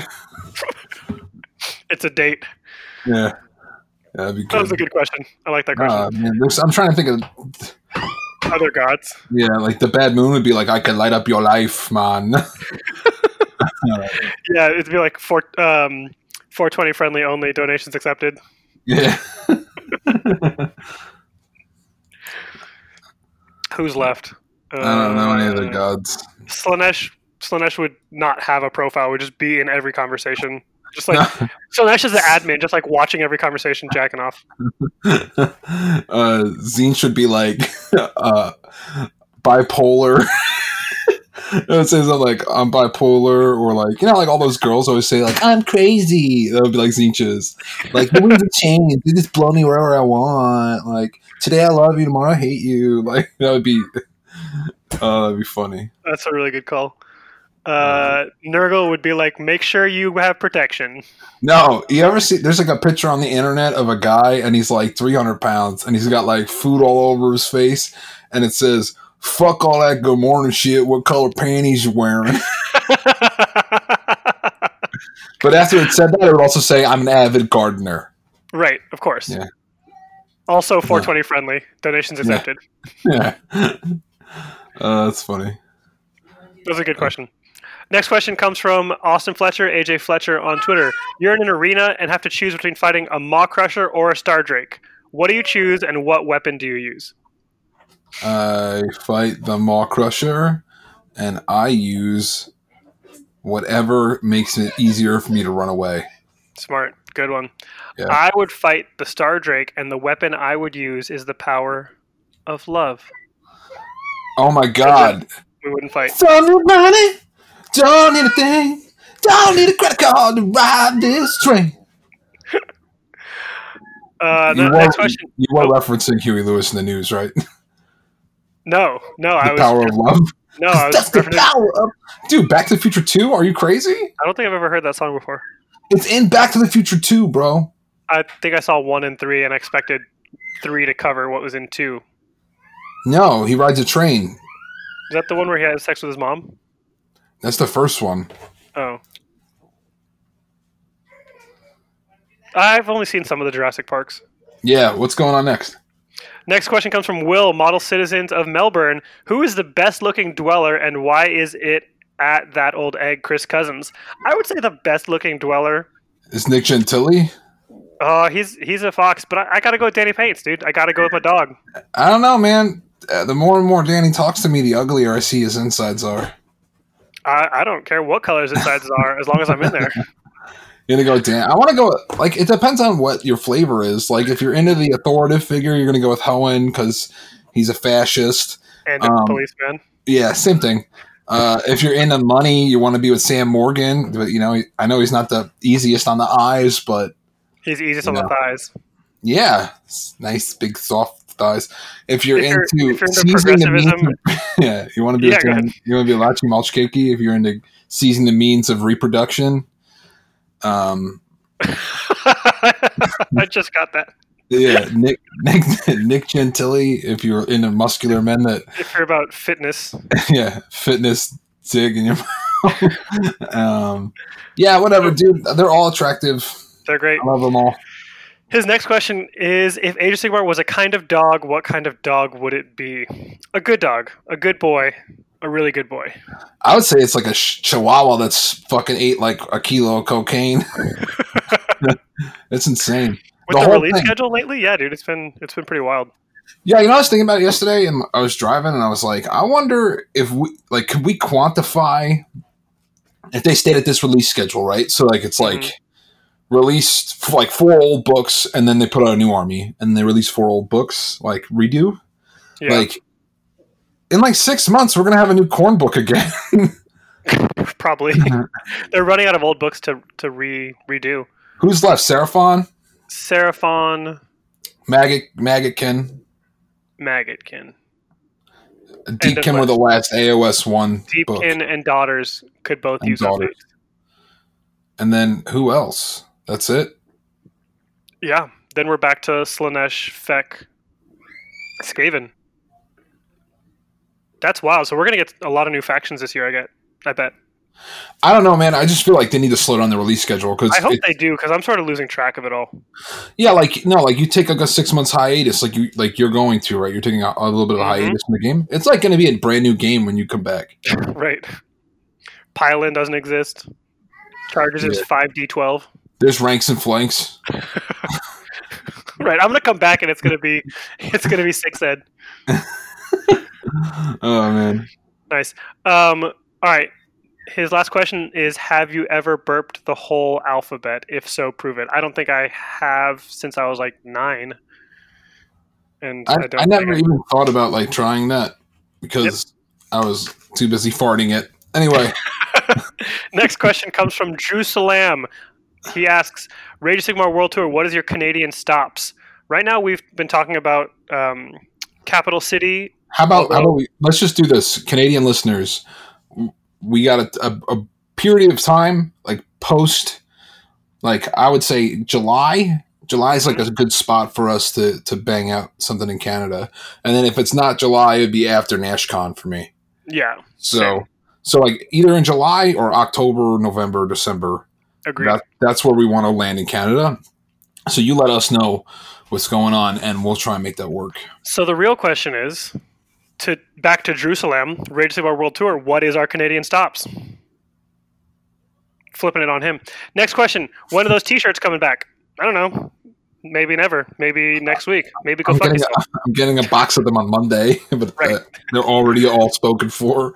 Yeah, we haven't done releases in a minute. We got to get a little more organized. We've been disorganized because Jacob had the kid. Like I've been buying a house. I'll shoulder that blame. That's on me. No, it's not just you. It's like I've been super busy too. You're right. It's all Seth's fault. Yeah, it's on Seth. So like I think in the next 3 months, post CanCon, probably pre-Adepticon, me and Jacob will rally. And maybe we'll put an order in for people at Adepticon. Yep. Especially since some of the Bruces will be there. We're going to hook up those boys with shirts. Yep. And, it's a big gathering. And so if you want a shirt, let us know. We'll put it out on the Twitter. Yeah, we could put a short list up, and then, we'll just, you hit us with an email or you hit us on Twitter. We'll write all the information down, and then when the shirts are going to become available again, we'll let you know. That's probably the best way for us to do it. Agreed. His last question is, are you guys dedicated Citadel paint users or do you dip into other brands? I've been partial to Vallejo and Cuttlefish colors lately. I'm glad you asked the question. I don't care what you use. This is the question section and the listener question section, not the listener tell us about your life section. So if you could stay in your lane, Drew, that would be great. Also, if you could come on Saturday and move your desk all the way back, that would be great. Down to the basement. I want to answer this though. I stopped using Citadel paints a long time ago. I use some of the technicals. Mm-hmm. I really enjoy the Grelin Badlands. That one's NX. That's probably the best crackle paint I've ever used. I like I have all the whole contrast line, and I like the contrast a lot. It makes the first 3 steps of painting the army a lot faster. So for me, it's not about that. I use it for terrain, dude. I've been using it on my CanCon terrain, and I'm like, oh my god, yeah, it's awesome. It sounds like a really expensive way to paint terrain. It's not that expensive, dude. Whatever. I mean, all the model paints are expensive. No, I know, but for terrain, I don't use model paint. I use hobby store acrylics. No, yeah, but so that's what I'm doing is I use the hobby store acrylics for the base, the large area, but then all the detail work, I've been picking off a contrast. Yeah, that's smart. It looks really cool. So that's real smart. I use Citadel paints for washes and for contrasts, and then I have some of the other ones, but I'm not partial to them. I use model painter. I use Vallejo. I accidentally bought some P3 the other day, so I've got sort of all brands. Yeah, I mainly used Reaper for a long time. Mm-hmm. My whole Deepkin army's Reaper, and my FEC is all Reaper too. Reaper, but, yeah, Reaper paints. I barely even know her. Yeah, sorry. Reaper miniatures. Their paints are really good. They have some high. They have a master class that's high density pigment, which is really nice. That's where I got all the blue for my FEC is actually Reaper. Yeah. And then I won a Best Painted at Summer Slaughter, and I won the entire Army Painter line, and I've been using those, and they're pretty good too. So I got their just their metallics, and I'm really liking them. Oh yeah, I think their gunmetal is my favorite paint they have. Their platinum is super good too. They're real high silver. Oh yeah, I have it. I gotta pull it out. So. They also have a nice bronze or brass that's really got some good green tones in it. Ooh. So it's weird greens out of the gold, out of the brass bronze color. I really like. Oh, that's awesome. A good line. I've heard the secret to Vince's to Vince's super pretty metals is he uses a Vallejo chrome. or there's like actual chrome paint. Wow. So that might be worth exploring. What's good is if your models have a rust, you can just pour Coca-Cola all over them, and that will take the rust right off the chrome. And your models will be sticky and delicious. And if you go back in time like 100 years, you can get high off of them. All right.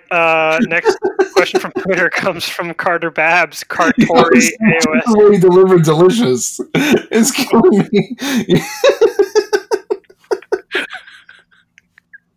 Oh man, I'm cracking up. It says, would you go to Mini Wargame Studio and fuck shit up? No. Honestly, if I went there, I would give them so much feedback and like try to coach them through how to make a good video or how to play the game correctly. I'm not good at being rude or confrontational in person. I love to talk shit. Like it's a big part of my personality, but in person I'm going to try to be productive. Sorry, man. Yeah, for me, I would just be like, why am I here? I'd probably steal something, though. Like, I would take, like, one model. Smart. Really? Just one model? Not, like, recording equipment? Or... It's like stealing models from a Mormon, dude. Yeah. All right, next question comes from BWG Jared Cannonball Nyman. Who? I don't know. Jared Cannonball. Yeah. Nyaman. He asked, what are your thoughts on the Co and Zinch? I don't know about what Co is. And Zinch releases, and how do you feel it will affect the meta? You're asking the wrong people. I haven't read them. I bought the books, so I have more knowledge than Jacob. Whatever. I listened to like half of the Just Saying review. I think just from like what I've heard, like I was just listening to Jared's podcast last night when I was painting, and he basically said a bunch of shit that I said to him in it, and then didn't give me any credit. So all you're saying is, oh, gotcha. I thought you were going to say we're not going to say anything on here because we'll just pirate it for his content. No, I'm going to say a bunch of shit Nathan Prescott said. I think there's a lot of stuff in the group chat. Nathan was like, Danny and Nathan are both really big into it, so they've been talking about it. And it looks like KO is going to have some builds and definitely some legs and definitely be able to do some stuff. But it's short also legs, very short legs. But also, it doesn't look like it's like a. It's not going to be A tier. No, it's not. It's not like, you know, like you open up some books and you like read through it and you're like, holy fucking shit, this one thing is the best thing. Yeah, like OBR, like yeah, Zinch books a lot of times. That's not really obvious in the KO book as. So you think the KO book it takes a good player? Kits or beasts kind of book where there's a lot of interesting stuff and you can do a lot with it, but it's not the obvious build. Yeah, like beasts, like Rick Myhill and the dude I played at Adepticon who got dead last had the same exact beast list. Yeah. You know, but Rick got 13th place and this guy got dead last. Yep. So it just shows that like when you're a really good player, you can, you know, you can make it work. It will not make it work. Like it's just some armies take that level of skill and a presence of mind to do. Sure. Well with. That makes sense. That's a good take. I think Zinch is actually going to be super powerful. It'll be up there in the A tiers with a couple S builds. Sick. I'm super excited to see Rick in like 2.5 months. Just rub it in, you fucking asshole. Yeah, Rick and Chris and Andy. I hate you so much. Bruce's. Is Rob going to be at Adepticon? Symes? Yes. No. Okay. You know, did you see Darren Watson saying you don't fuck with the Bruces on Twitter? I did see that. Oh, speaking of, listener question comes from Ranjith, and the answer is eat a dick. Yeah, eat a dick, Randy. Go fuck yourself. Eat a dick, Randy. Hashtag eat a dick, Randy. I made you. You're nobody.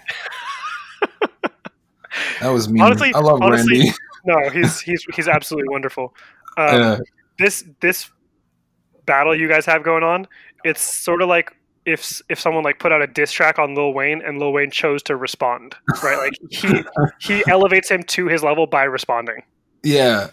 No, I think the best part about it is that like neither of us are particularly good at Warhammer, and like people are like excited to watch this game, and I'm like, it's just going to be us making mistakes until one of us wins and getting shithouse drunk. Yeah, you can't drink at CanCon, so you have to show up drunk. I mean, it's not drinking if you go IV, right? Good point. They said we couldn't drink at the venue. They didn't say anything about drugs. Clint just bans me before I even get there. Make it $2.99, Clint. All right, next question comes from Horror Show Minis. He says, is the divide between competitive players and more casual bros getting narrower or wider? And I think that's a tough question to quantify because by definition, if someone's like a quote-unquote more casual bro and they don't play in a tournament scene, you don't. It's harder to say that or to know how many folks are out there playing versus who's going to tournaments. I think the tournament scene is getting a lot stronger with people who don't necessarily identify as competitive players. Can I say something that annoys me about the people being like, I'm just not a competitive player? Yes. Like, all right, so this is going to take you back to a story when I was playing Bolt Action, right? I was playing Italians. They're not a strong army in the game at all, right? Of course you were. Yeah, that was part of the joke why I played Italians. So, I'm playing against this guy Art a lot in the Bay Area. He's a super nice guy, and he was playing Russians, and like Russians could curb stomp Italians, right? But he just was like, I'm not a competitive player. But he always played to win, but he's saying he's not a competitive player. It feels like someone just excusing themselves for not knowing the game well or not being good at it. And it's like, dude, there's no way to not competitively play a game. Like, there's a winner. Yeah. You know what I mean? Like, if you weren't a competitive guy, you would be playing only cooperative games. Right, and there's nothing wrong with, like, being a competitive player and being a win-at-all-cost power gamer are very different things. No, yeah, but you're still playing to win. You're not like... I mean, you don't make choices intending to lose. But I understand, like, the draw of, like, the narrative, like, tournament or narrative event thing, because it's like, I could get totally fucking wrecked, but I could accomplish the things I needed to accomplish, and it's like a win for me. It's like a totally different style of game, which is awesome. And if you're more into that, it doesn't mean you're not competitive. It just means that you're more interested in that. Yeah. So if you're playing this game in your garage with your bros, and that's all you play with, you're still being competitive in that small little scene that you have. Right. And just unless you're playing open or narrative play exclusively. Right. And I just don't understand why anyone would ever play open play. I don't understand why it even exists. Right. It's either because you're still playing narratively, you're just not playing with the rules they put in for the game. I feel like Games Workshop was like, how can we get one person to buy multiple Scar brands? And you're like, oh, we'll just make it a thing where, like, there could be 9 of them. Fuck it. And they're like, oh, cool. Yeah. Sick. And then there's that one guy who's just, like, out there who's like, I bought 4 Scar brands. Or there's that dude on Twitter who was like, I got 2 Bellicors because there's some really good builds that have 2 Bellicors in there. And people were like, you can't take 2. Like, why not? I don't understand. I play open play. Oh, man. But I don't think the divide is getting bigger. I think people who say, like, I don't do tournaments and look down their nose at people who play tournaments are. I think they're closing themselves off from awesome experiences that don't have to be about, like, win at all cost power game. You know what? I feel like I know this is going to be like a kind of like a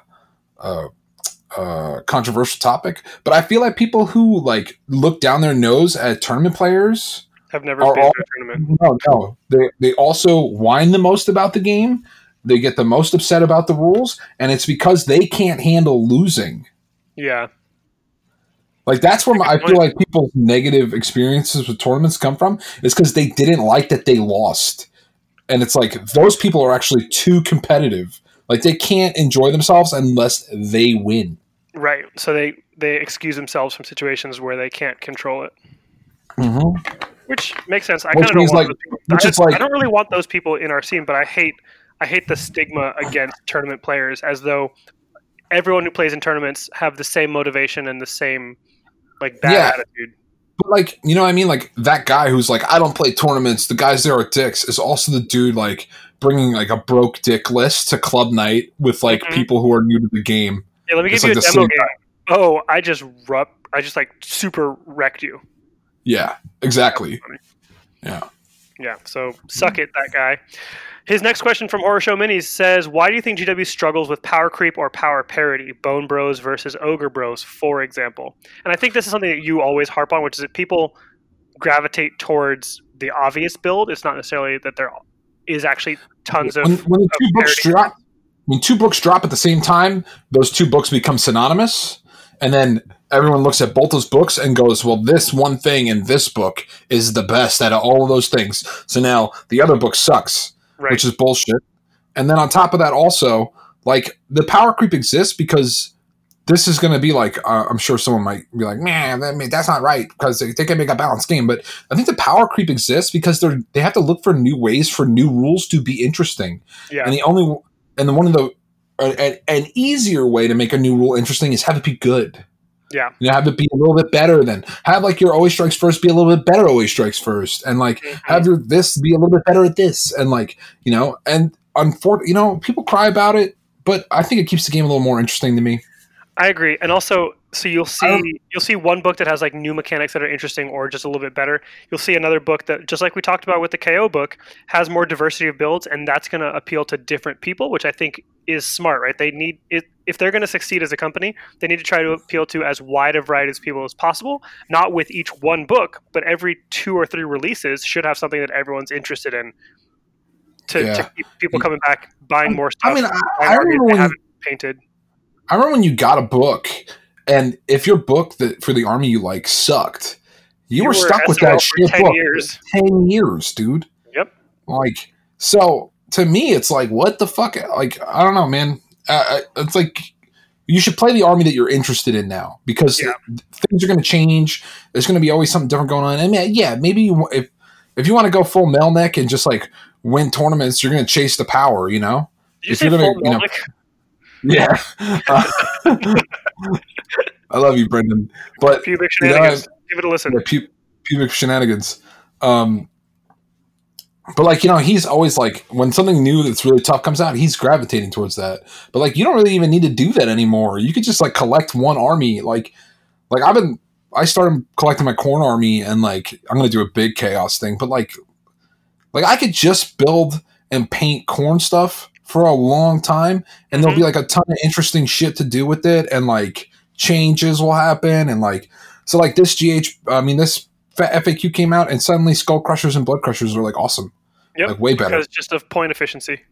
Yeah, the point efficiency is great, right? So that's cool, dude. Like, that wasn't really the same option you had 7 months ago. So like, build and paint the stuff you want to build and paint. I think that's a good thing. I think it's like good for the game, and it's good for the economy of like people wanting to get into it or staying in it and being able to just build new stuff that they already had. In Warhammer Fantasy, I collected a list. I didn't collect an army. Right.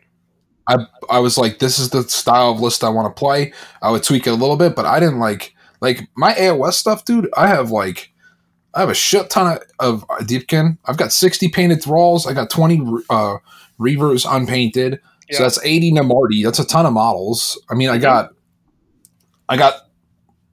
18 eels. I have an Eidolon. I have a turtle. I have a bunch of characters. I got Volturnus. I got another Eidolon in the box. You know what I mean? Like, and like, that army can keep growing, and it's like a small unit choice army. I have an Alapex, and then you look at like, if that army was like in Fantasy to me, it would have been much different. You know what I mean? I wouldn't have collected all that extra shit. No. Well, and also the thing is, in Fantasy, more often people weren't buying the start collecting boxes. Like, the battalion boxes would get used, but for the most part, people would just buy exactly what they needed for their list, build it, paint it, and stick with that. And I mean, I remember going on eBay. I go on eBay because I had like a unit that needed like 34 models, and I was like, I'm not going to buy a whole box of 10. I'll buy 4 on eBay. Right. Like, I did that all the time. That's one thing I still wish AOS would let you do, is add individual models to units. Just because when you have like points, like I don't need the extra 10 or 20 points if I don't want to spend it on an endless spell. I'm not going to sit around and look for a triumph. Triumphs are a lot less reliable anymore. Yeah, but all the triumphs are good. Yeah, but they're situational. They're all good. The command point one's excellent. Yeah, no, I'm not saying they're not good. I'm saying that they're situational, and the more niche they become, the harder they are to remember for me. Yeah, that's a good point. Anyway, we got off track, and we're going to get back to our segment where Joe lists all the models he owns. So, Joe, why don't you walk us through your corn army? All right, so for my corn army right now, I have 30 Next question gore. comes from Bud. He asks, why does Joe get upset when people ask him if he's from Boston? 2, is Joe ashamed of his Boston heritage? 3, would Joe say his favorite teams is the Red Sox, Bruins, Celtics, or Patriots? Bud, listen. I fucking hate you, dude. I don't actually get upset when people say I'm from Boston. I'm not a Yankees fan, so I don't care about the Red Sox. I'm a Mets fan. We beat them in the World Series. It was through the legs of Bill Buckner. It was 2 years before I was born. Also, Still counts. Still counts. World Series champions.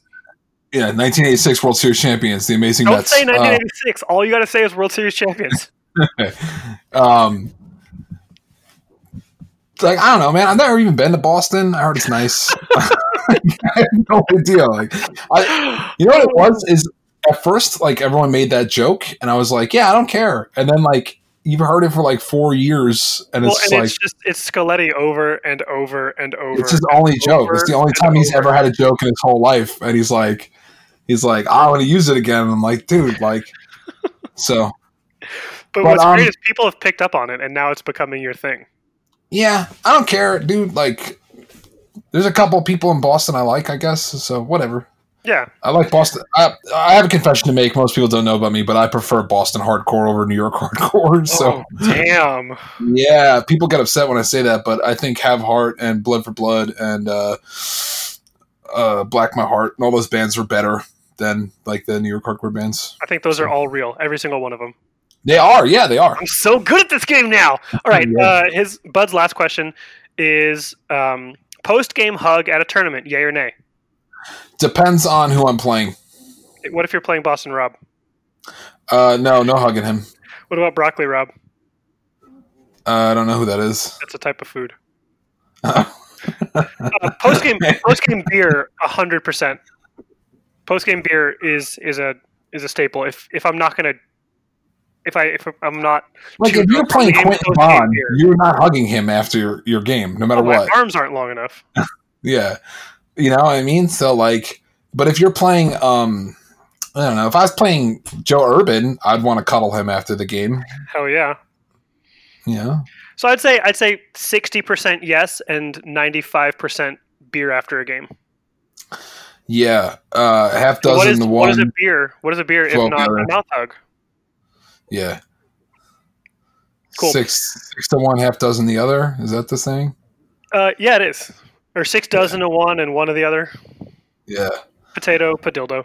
All right, next question comes from our email. If you want to get in touch with the show via email, we do have one. Have an email? Yeah, rageofsigmarpodcast@gmail.com. It's our email. Comes from Kyle McCall. He asks, which Warhammer model, I guess we can say character or hero, has the biggest dong? Asking for a friend. Sincerely, Ricky Cosmo Gonzalez. Who the fuck is this dude? One of my coworkers. Oh, sick. Who has the biggest dong? Who do you think has the biggest dong in all of Warhammer? I'm going to say Keeper's Secrets. Marathi. It's just like, I'm not actually a two-tailed snake. Yeah. I'm a one-tailed snake. Sick. All right. Thanks for the question. Last question comes from Mallory Robinson, who also writes into the email. She says, JB and Joe, I know next to nothing about Rage of Sigmar or Warhammer in general, so my favorite parts of your podcast are when you aren't talking about, well, that. So let's take a small detour and talk about Lord of the Rings and Star Wars. I'm curious for your take on Frodo Baggins. I recently watched the original trilogy over New Year's break. Is Frodo a hero? Should he be getting any credit whatsoever for saving Middle-earth? Okay, so if you look at the rule book in the Lord of the Rings miniature game, Frodo is he does get the hero keyword, so I would say. But honestly, I don't think if you're going to run Frodo, you have to run the rest of the hobbits with them. Otherwise, it's just not really like that good of a power. What kind of mechanics do they have in game? I know Frodo gets the ring. Frodo gets the ring if no one. This is crazy. There's like a ring bearer, like drop down chart. So like. Okay. if Isildur always gets the ring unless Sauron's on the table, Right. and then it has like a weird thing. Like Gollum gets it last. Okay. So it's pretty cool. Anyway, but to go back, I think Frodo's one of the weaker characters in Lord of the Rings. I think I think Sam's the biggest hero. Yep. Sam's definitely the biggest hero. Are you ready for my hot take? Yeah. Frodo Baggins is as much the hero of Lord of the Rings as Harry Potter is the hero of Harry Potter, which is to say, he's not 7%. I feel like Harry Potter is just really wanted to have a normal life and just got fucked over and over again. And by the last movie or last book, he's just like, I don't care anymore, dude. I'm tired. I don't care. I've seen too much. Yeah, kill me, Voldemort. Just do it. What are you waiting? What are you waiting for? Do it. Kill me now. What are you doing? Why? What are you waiting for? Just do it. It's over. Do it now. Do it now. Do it. Kill me. If he did that, Voldemort probably would have just stood there like, "Are you alright, bro?" Like, look, this has been rough, but pull yourself together. Yeah. All right, and then her second question is: in the new Rise of Skywalker movie or the newest trilogy as a whole, I haven't seen it. Haven't seen any of it. Don't talk about it. Don't want to know. The Force was overused, or do you guys believe the Force had been underused before now? Okay. I'm going to say that the reason why the Force was underused in the original. So I haven't seen Rise of Skywalker, and I don't think we should talk about it because there are plenty of people who haven't seen it. Spoiler alert. Yeah, we're not going to talk about Vader's son. What? Rosebud is the name of Bruce Willis is dead the whole time. Did you see the video they made where it's Darth Vader talking to the Emperor, but when the Emperor pops up, it's Macho Man, and he's like, "Oh, I know what you did. Yeah, I heard what you said." it's so funny. And then he's like, "I know that you were plotting against me," and then it shows him being like, "Together we could rise against it." He's like, "Don't worry about it. It's so funny, dude. I'll send it to you later." Okay. You gotta look it up. Looking forward to it. Oh, so funny. So I would say the Force was underused in the original movies in 4, 5, and 6 because, of course, they didn't have the ability to do. Yeah, and I think she meant narratively, dude. In the story. Yeah. It's just power creep. Shut up! God, I hate you. I think it's just like any technology or anything that gets discovered, right? Things can be discovered and be made new, and people can develop and grow and come up with new things. If you look at martial arts 100 years ago. No, yeah, exactly. I was going to say that. Now. I was going to say exactly that. You look at you look at basketball in the 1930s. You watch the pros then, and you watch the pros now. You're like, what the fuck? It's not the same game. But another good example, you look at what would be considered high quality painting for miniature painting for 20 or 30 years ago. You and I would be winning global awards with what we can do now. Not because we're that good, because technology has developed, techniques have developed, information is wider, there's more available information. So if stuff stays the same, that's a problem, right? If everything stays the same and no one develops and does anything new, that sucks. That's boring. Yeah. Yeah, I think they have to do it. Agreed. So okay. All right, last question is, Joe, I want to hear some accents. Jacob says he sucks, but sometimes you can bust one out. Actually, I have a couple accents I'm really good at. I can do the Apu from the Quickie Mart, and I do a pretty good Kermit. So, Joe, what kind of accents do you want to do? I assume it's going to be Joe Pesci. I'm really offended. What am I, some sort of, what am I, here to entertain you? Yeah, you're funny. What am I, what do I look like, a clown to you? Well, funny how? Funny what? Funny like a clown? Cool. Sort of Clark Jessica? And she says... So what are you trying to say about me? And actually, she's ending with a joke, which is actually funnier than anything I've said on the show to date, which is, how do you make a small fortune playing Warhammer? What? Start with a large fortune. Yeah, that's a good one. It is very funny. Do you want to... Should we read some iTunes reviews? We did that before, but the episode got deleted. Maybe that's what jinxed us. We should give shout outs to those people. Okay, To Nate, shout out to my man Nate. Yeah, Nate, Cactus, McThunderberry, Yeah. Kaplumbag, Simply the Rob says we're so much better than Mini Wargaming. Thanks, bud. Austin Fletcher, hey, it's Mike. Gnomesbane, shout out to Gnomesbane. That guy's the OG. And Joe E. Pages. Joey Pags. No. But he says he loves the podcast. So, shout out to him.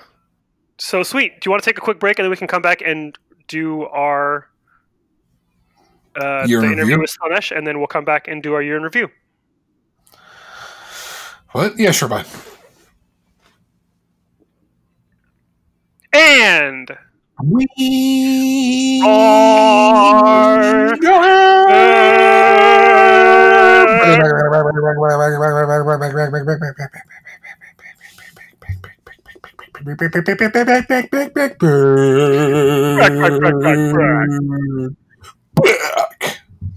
This is the worst segment we've ever done. All right, so let's do our 2019 year in review. We don't have to go too in depth, but I would love to hear your thoughts looking backwards and then maybe looking forwards about what you learned, what you think about the community of the game yourself. So 2019 started with us going to LVO. God, that was fun. Yep. It was so cold. It was It really it fucking fucking cold. snowed when we were in Vegas. All right, so LVO, that shit was dope. I had a great time. I think I went 1-4 at the GT. Yeah, and then we went 2-1 in I doubles. won my last game, and I feel like I won another game. Yeah, I won my last game, and I won the game against the dude I played shirts off with. So I won 2-3. 3. Yep. Yeah. So that was cool. And then we went on to Adepticon. Oh, let's talk about your LVO though. How'd you do at LVO? 3-2? I think I went 3-2, and then we won 2, lost 1 in the teams. Yeah, because we fucking played the guys who won it with that crazy ass Daughters of Such a Cain. smart list. Yeah, it was brutal. I mean, we were like, we have no idea what we're gonna do. We are seriously outclassed here. I was so sick. I felt like shit. I was You super put your hungover. boat, like right in the middle of our shit too. I don't know what I was doing. Leave me alone. I know. So that was a great time. I mean, obviously, people, if you listen to our show, you've heard our episodes, or if you just start listening to, you might want to go back and listen to these. Or at least Adepticon was download 'em. great. Adepticon was great because I met Rob and Nathan. We met the Bruces. We met Sergio and James. And we didn't meet. We met Sergio. We met James and we knew Garrett, but we met James at LVO at Teams. Mm-hmm. That's right. And been hanging out with James really often the whole year. Like I've been. He's at a lot of the definitely- same tournaments that we're at. He lives in Virginia. I love James O'Brien. He's a great guy. Yeah. So that was awesome. Played those guys. We go to Adepticon. I met Sergio. We met a bunch of people, but I can't even remember. We got to meet the Skull Bros, which was like, those are our heroes. We talk about them all the time. That's the podcast we want to be. If you guys want to join the cast, you're more than welcome at any time. We Literally, want you I'll give up my seat on the show Yeah. just to get Yeah, to listen to you guys every 2 months. Yeah. Like, I don't know how this would help, but if my left nut would help you guys get your show back together, I'll give it up. Yeah. I'm not using it. I'm not. Yeah. Yeah. So that was sweet meeting Braska and Rotor and Fensky. Mhm. Fensky. I love those guys. So that, and then at Adepticon, like I said, we met the Bruces, became Bruces. I got to meet Pano, which was sweet. A bunch of the English dudes. You got to meet Jitsi and Mimbo. Yeah, Jitsi and Mimbo. Those guys are fucking awesome. So, and then the Angry Koala was there. Angry Koala. I feel like I should know Coach. Oh, yeah. Oh, God. He Our favorite for a long dweller. time was my favorite dweller. Yeah, favorite dweller. So it was just incredible. I didn't do that well at the tournament, but I did have. I think I went 1-4 at that. You stayed on brand. Yeah, I don't know. Maybe I went 2-3 because let me try and remember this. I lost my first game. We don't And then have to do tournament No, recap. I'm just We trying don't to. have to do this, Joe. I feel like if I'm talking to you, I'll remember who I played because I played one of the Detroit guys, and I lost. You played And a then guy with like 120 blood reavers or skeletons. Yeah, I lost my first round of Legions. My second round, I don't know what I played. My third round, I played that corn kid. Yeah. Oh, you know what happened is I played. I lost. I played the. I lost. I played the ringer. The guy who came dead last. Right. I won. I played that corn kid who was kind of a dick. I won, and then I lost my last game. Yeah. Yeah. So I went 2-3. Yep, on brand. On brand. So that was cool. That was a great time. You ran around a lake screaming.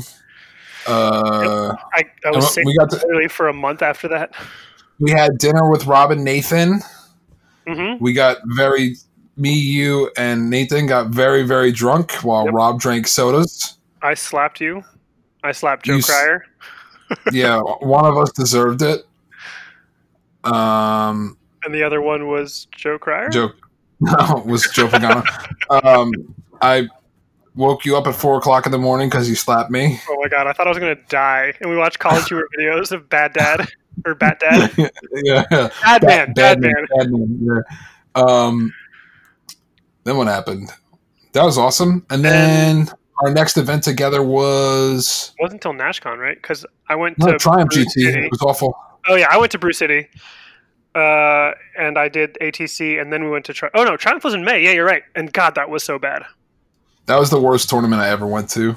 Really? Yeah, it was definitely the worst. Definitely the worst run tournament I've ever been to.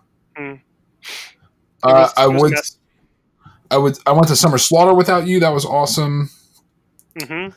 You went to then the boys without me. I went to the boys without you, and we went to NashCon because you lived there. Without me.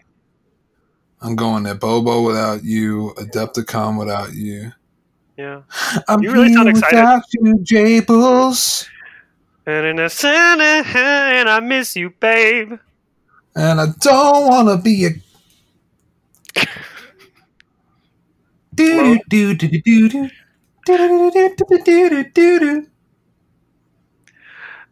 So yeah, but what would you say instead of recapping all the things you did? What do you think you learned in 2019? I learned how to play Age of Sigmar. Learned in quotation marks. No, I would say that I'm definitely a far better player than I was when I started. I feel like I can go to a tournament and like not feel. When I first started going, I was like, well, I'm just learning, and now I'm like, I'm here to play. Yeah. I would say that I learned some stuff. No, I learned that I like Age of Sigmar a lot more than I thought I was going to. I only started playing so I could play with you. Mm-hmm. And I enjoy the game a lot, that I would actually play people I don't particularly like just to get a game in. Sure. So, and I learned that it could be a real obsession, and it is. I'm really into it. I'm loving every moment of it. What did you learn this year? I think, and this is going to sound cliche, but I think I learned what matters to me about the game. Like, Are the friends you made along the way? The friends that were inside of me the whole time, in fact. The thing is, I've played the competitive side. I've played, like, trying my ass off to get a best sports vote. And at the end of the day, when you don't meet your expectations, you come away sad or feeling a little bit empty. And if your focus is having a great time and making friends and playing as good a game you can, then you're gonna come away a winner, even if you go 0-5. And it's about the people, right? Like, if you're not there to hang out with people you like and get beers and make friends and form relationships, then there's no point to it. So, like, when you go to a tournament, don't just hang out with the 2 people you know. Hang out with people you don't know and find new friends, because those are the people that are going to keep you coming back and like get you excited to talk with on Twitter the day after the tournament. Yeah. So that's what I learned. Also, I learned stop switching armies, just play something for a long while, and you get so much better at it. Yep. What are we thinking? What are you thinking looking forward to 2020? If you're gonna, I'm not saying like goals, but like, what are your hopes for 2020, and what do you think it's gonna look like for you? I think it's going to start off with me winning the Interdimensional Championship of the AOS Multiverse. Boom, roasted, eat a dick, Randy. Yeah, and then it's going to end with me avoiding top tier challenges for a year, like not accepting any grudges. I can't. I don't. You know. I know. I don't know. I'm just super excited to do this thing that me and Randy cooked up with the idea of the belt moving around and like I watch tournament streams when my friends are streaming. You know, like if it's Rob, I'll pop on, I'll talk a little shit, and I'll be out. But like, if that belt's being played for and I'm not the champion at the time, I'm gonna watch that game. I'm gonna watch that whole game to pay attention and like be into it. You know what I mean? And like, it gives the game stakes.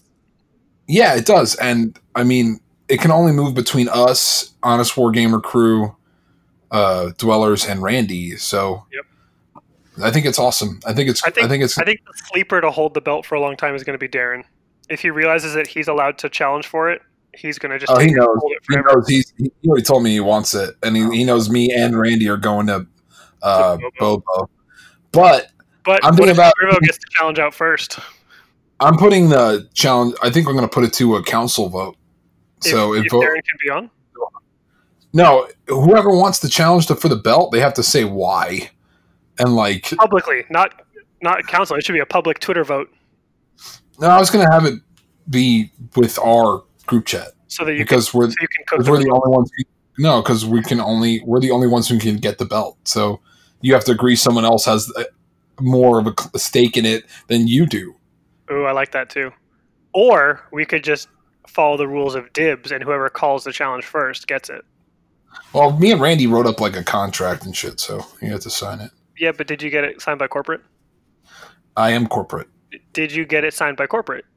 Yeah, it's signed by corporate. Really? Did you sign as Joe Pagano? No, I signed as... You know what the name is. My real name. Say it. I want to hear you say it. Seth Ringworm. So gross. No, but yeah, whatever. That's cool. I think that's fun. Yeah. I also, the whole purpose of doing it was to keep us all talking to each other once we no longer had plans to burn a whole country down that happened to do it beforehand on its own. Right. Stole my thunder. Thanks for being a buzzkill. Thunder Down Under. Yeah, Thunder Down Under. Nice. So... Well, cool, man. I think my 2020 consists of winning the Interdimensional Championship belt at NashCon, and then what if Darren wins it? What if Darren wins it at Bobo, or someone wins it at Bobo and they don't come to? Like, we got to figure out a way to make it like you have to make an attempt to be at a tournament the other people are at. Like, Darren plays, but Rob doesn't play that much. Oh. Cousins has to take it off of him, and then when he goes home to Australia, someone will challenge him. Yeah, or Nathan could go for it. Nathan could get it too. That's true. Forgot about him. I just remember that Rob doesn't actually end up getting to play that many tournaments because he's always doing coverage. Yeah, but we could always just make the game. We already talked about how we would handle that. Like if it could be at any tournament. Yeah, I'll just say it. Like so, like Adepticon doesn't allow grudges, right? Yeah, because Alex is annoying. He's never getting the belt. Yeah, he'll never get it. Never gonna get it. Never gonna get it. We would just sequester a table. Yeah. I mean, we want to make it where it's something that's always streamed, but like even Scrivo said that when we do Bobo, we don't have to do it at the tournament. We could do it at the Honest Wargamer studio. Sure. Or you could just go live on Twitch on your phone. Yeah, that'd be whack. Not if you have a third person holding it and videoing and doing their own commentary the whole time in first person. Yeah. That would be shitty. I hope you do it. Yeah. Just make people pay for it. Oh, you want to know what happens? It's going to suck. Yeah. It's a title fight. So you're going to come for the championship at NashCon. Yep. So whoever the champion is, Better you're be at grudging. NashCon. Yep. What if it's me? Good. I'll beat your ass again like I did last NashCon. What, when you dropped your models all over the place? Oh, you're talking about the day that I drank a fruit tingle that they didn't put any lemonade in and I was hammered? And it was like lunchtime? Yep. Oh, yeah. You really got me. Got you good, you son of a bitch. Sick. So is that it? Is this episode? We're done? That's the episode. If you want to reach Really? our show, you can a number of ways. We're on Twitter. I'm at Big Jables, and Joe is A Hymn of Serpents. That's AHYMN of Serpents. And our show is at Of Sigmar Podcast on Twitter. You can also email us at rageofsigmarpodcast@gmail.com. We check it twice quarterly, and this was all 3 of those times. I check it every day, actually, because it's bound to my phone. So it just comes up under my other email. So, yeah. So before we go, this is the last time I'll be on the cast before I go to Australia. Joe, are you So- leaving the podcast? So if We're just taking a something break. happens, something happens to me out there, I want to say goodbye to everybody. Sweet, and then I We'll can see. replace you with Braska or Fensky. And I won't even have to give a left. I'll just have to give up on you. I like that you didn't say you'd replace me with Rotor. I couldn't handle being on a show with Rotor. I would just be listening the whole time. Oh man, just say something to wind them up at the beginning of every show. Exactly. But if people are dying for more Rage of Sigmar content, I'm going to be doing some recordings in Australia. I might just put out like a couple 30-minute episodes of like hangouts and interviews. Yeah. And also there's the Dwellers Mega Cast, and I'll be there. So that'll be Also- obnoxious. Yeah, and check out the it's also first a game poll. on the live stream for CanCon on the Honest Wargamer, because that'll be you and Randy, right? Yeah, we're playing for the belt on the live stream. So that's really exciting. That's really exciting. So it's going to be a really exciting weekend. There's going to be a lot of fun stuff going on, and the whole crew will be there. So, like I said, just the next Dwellers episode is going to be the Mega Cast. That's going to be nuts. That's going to be like the Notorious guys. I think it's a pool party too. Clint's going to be there. It's going to be nuts. AOS shorts, AOS shirts, AOS Yeah. tees, AOS socks. Coach will be there. Shadowhammer, Shadowhammer will be there. Yeah, it'll be, Martin it's gonna Orlando's be going cool. to be there. A couple people that I don't know who they are going to be there, so that'll be That's what I cool. said, Martin Orlando. Who is that? I don't know, some pointy guy. Yeah, every time Legend I of was listening- Pointy Man. Oh, we should name that. That should be our episode name when we do the new Elf review. Oh yeah, Legends of the Point. That's perfect. Also, check us out on Pubic Shenanigans. Yeah, pubic shenanigans. I don't know, where are we going with this? Are we done? We're not done. You give me your number, I call you up. You act like your pussy on interrupt. I don't have no trouble with you fucking me, but I have a little problem with you not fucking me. Baby, you know I'ma take care of you, cause you say you got my baby and I know it ain't true. Is it a good thing? No, it's bad, bitch. For good or worse, makes you switch. So I walk on over with my crystal. Bitches, niggas, put away your pistol. Dirty won't be having it in this house, cause bitch, I'll cripple your style. Now that you heard my charming voice, you couldn't get another nigga. The coochie won't get moist. If you wanna look good and not be bummy, girl, you better give me that money. Hey, dirty. Baby, I got your money, don't you worry. I said, hey, baby, I got your money. Hey, dirty. Baby, I got your money, don't you worry. I said, hey, baby, I got your money. Yo, so I glanced at the girl glanced at me. I whispered in the air, you wanna be with me? You wanna look pretty though in my video. Oh, dirty on Manhattan, I let you all know. Just dance if you caught up in the Holy Ghost trance. If you stop, I'ma put them killer ants in your pants. I'm the ODB, as you can see. FBI, don't you be watching me. I don't want no problems, cause I put you down in the ground where you cannot be found. I'm just dirt dog trying to make somebody. So give me my streaks and give me my honey. Radios play this all day, every day. Recognize I'm a fool and you love me. None of you better look at me funny. You know my name down, give me my money. Hey, dirty. Sing it. Baby, I got your money. Sing Don't it, you girls. worry. I said, hey. Just sing it right Baby, now. I got your money. If 31 is right, I think y'all should give him his money. Baby, I got your That's money. how I like Don't it, you girl. worry. I said, hey. Baby, I got your money. Sexy, sexy, sexy. Sexy, sexy, sexy. Sexy, sexy, sexy. Yo, nigga played in the club like this all night. Bitches put your ass out, let me hold it tight. You looking at my wrist saying this so nice. The price, bitch, is diamond shining disco line. You better help me solve my problem. I'ma get this money and rob them. Lucky dog when I won the lotto. Ran up on my car, I'm carrying Rollo. But hold on, you can call me dirty and then lift up your skirt. And you want some of this dirty? God made dirt and dirt bust your ass. Stop annoying me, yeah, play my music loud. And take the bat to no dirty to move the crowd. Just say he had his dick in his mouth. Eddie Murphy taught me that back of the house. But give me my money. Dirty. Baby, I got your money.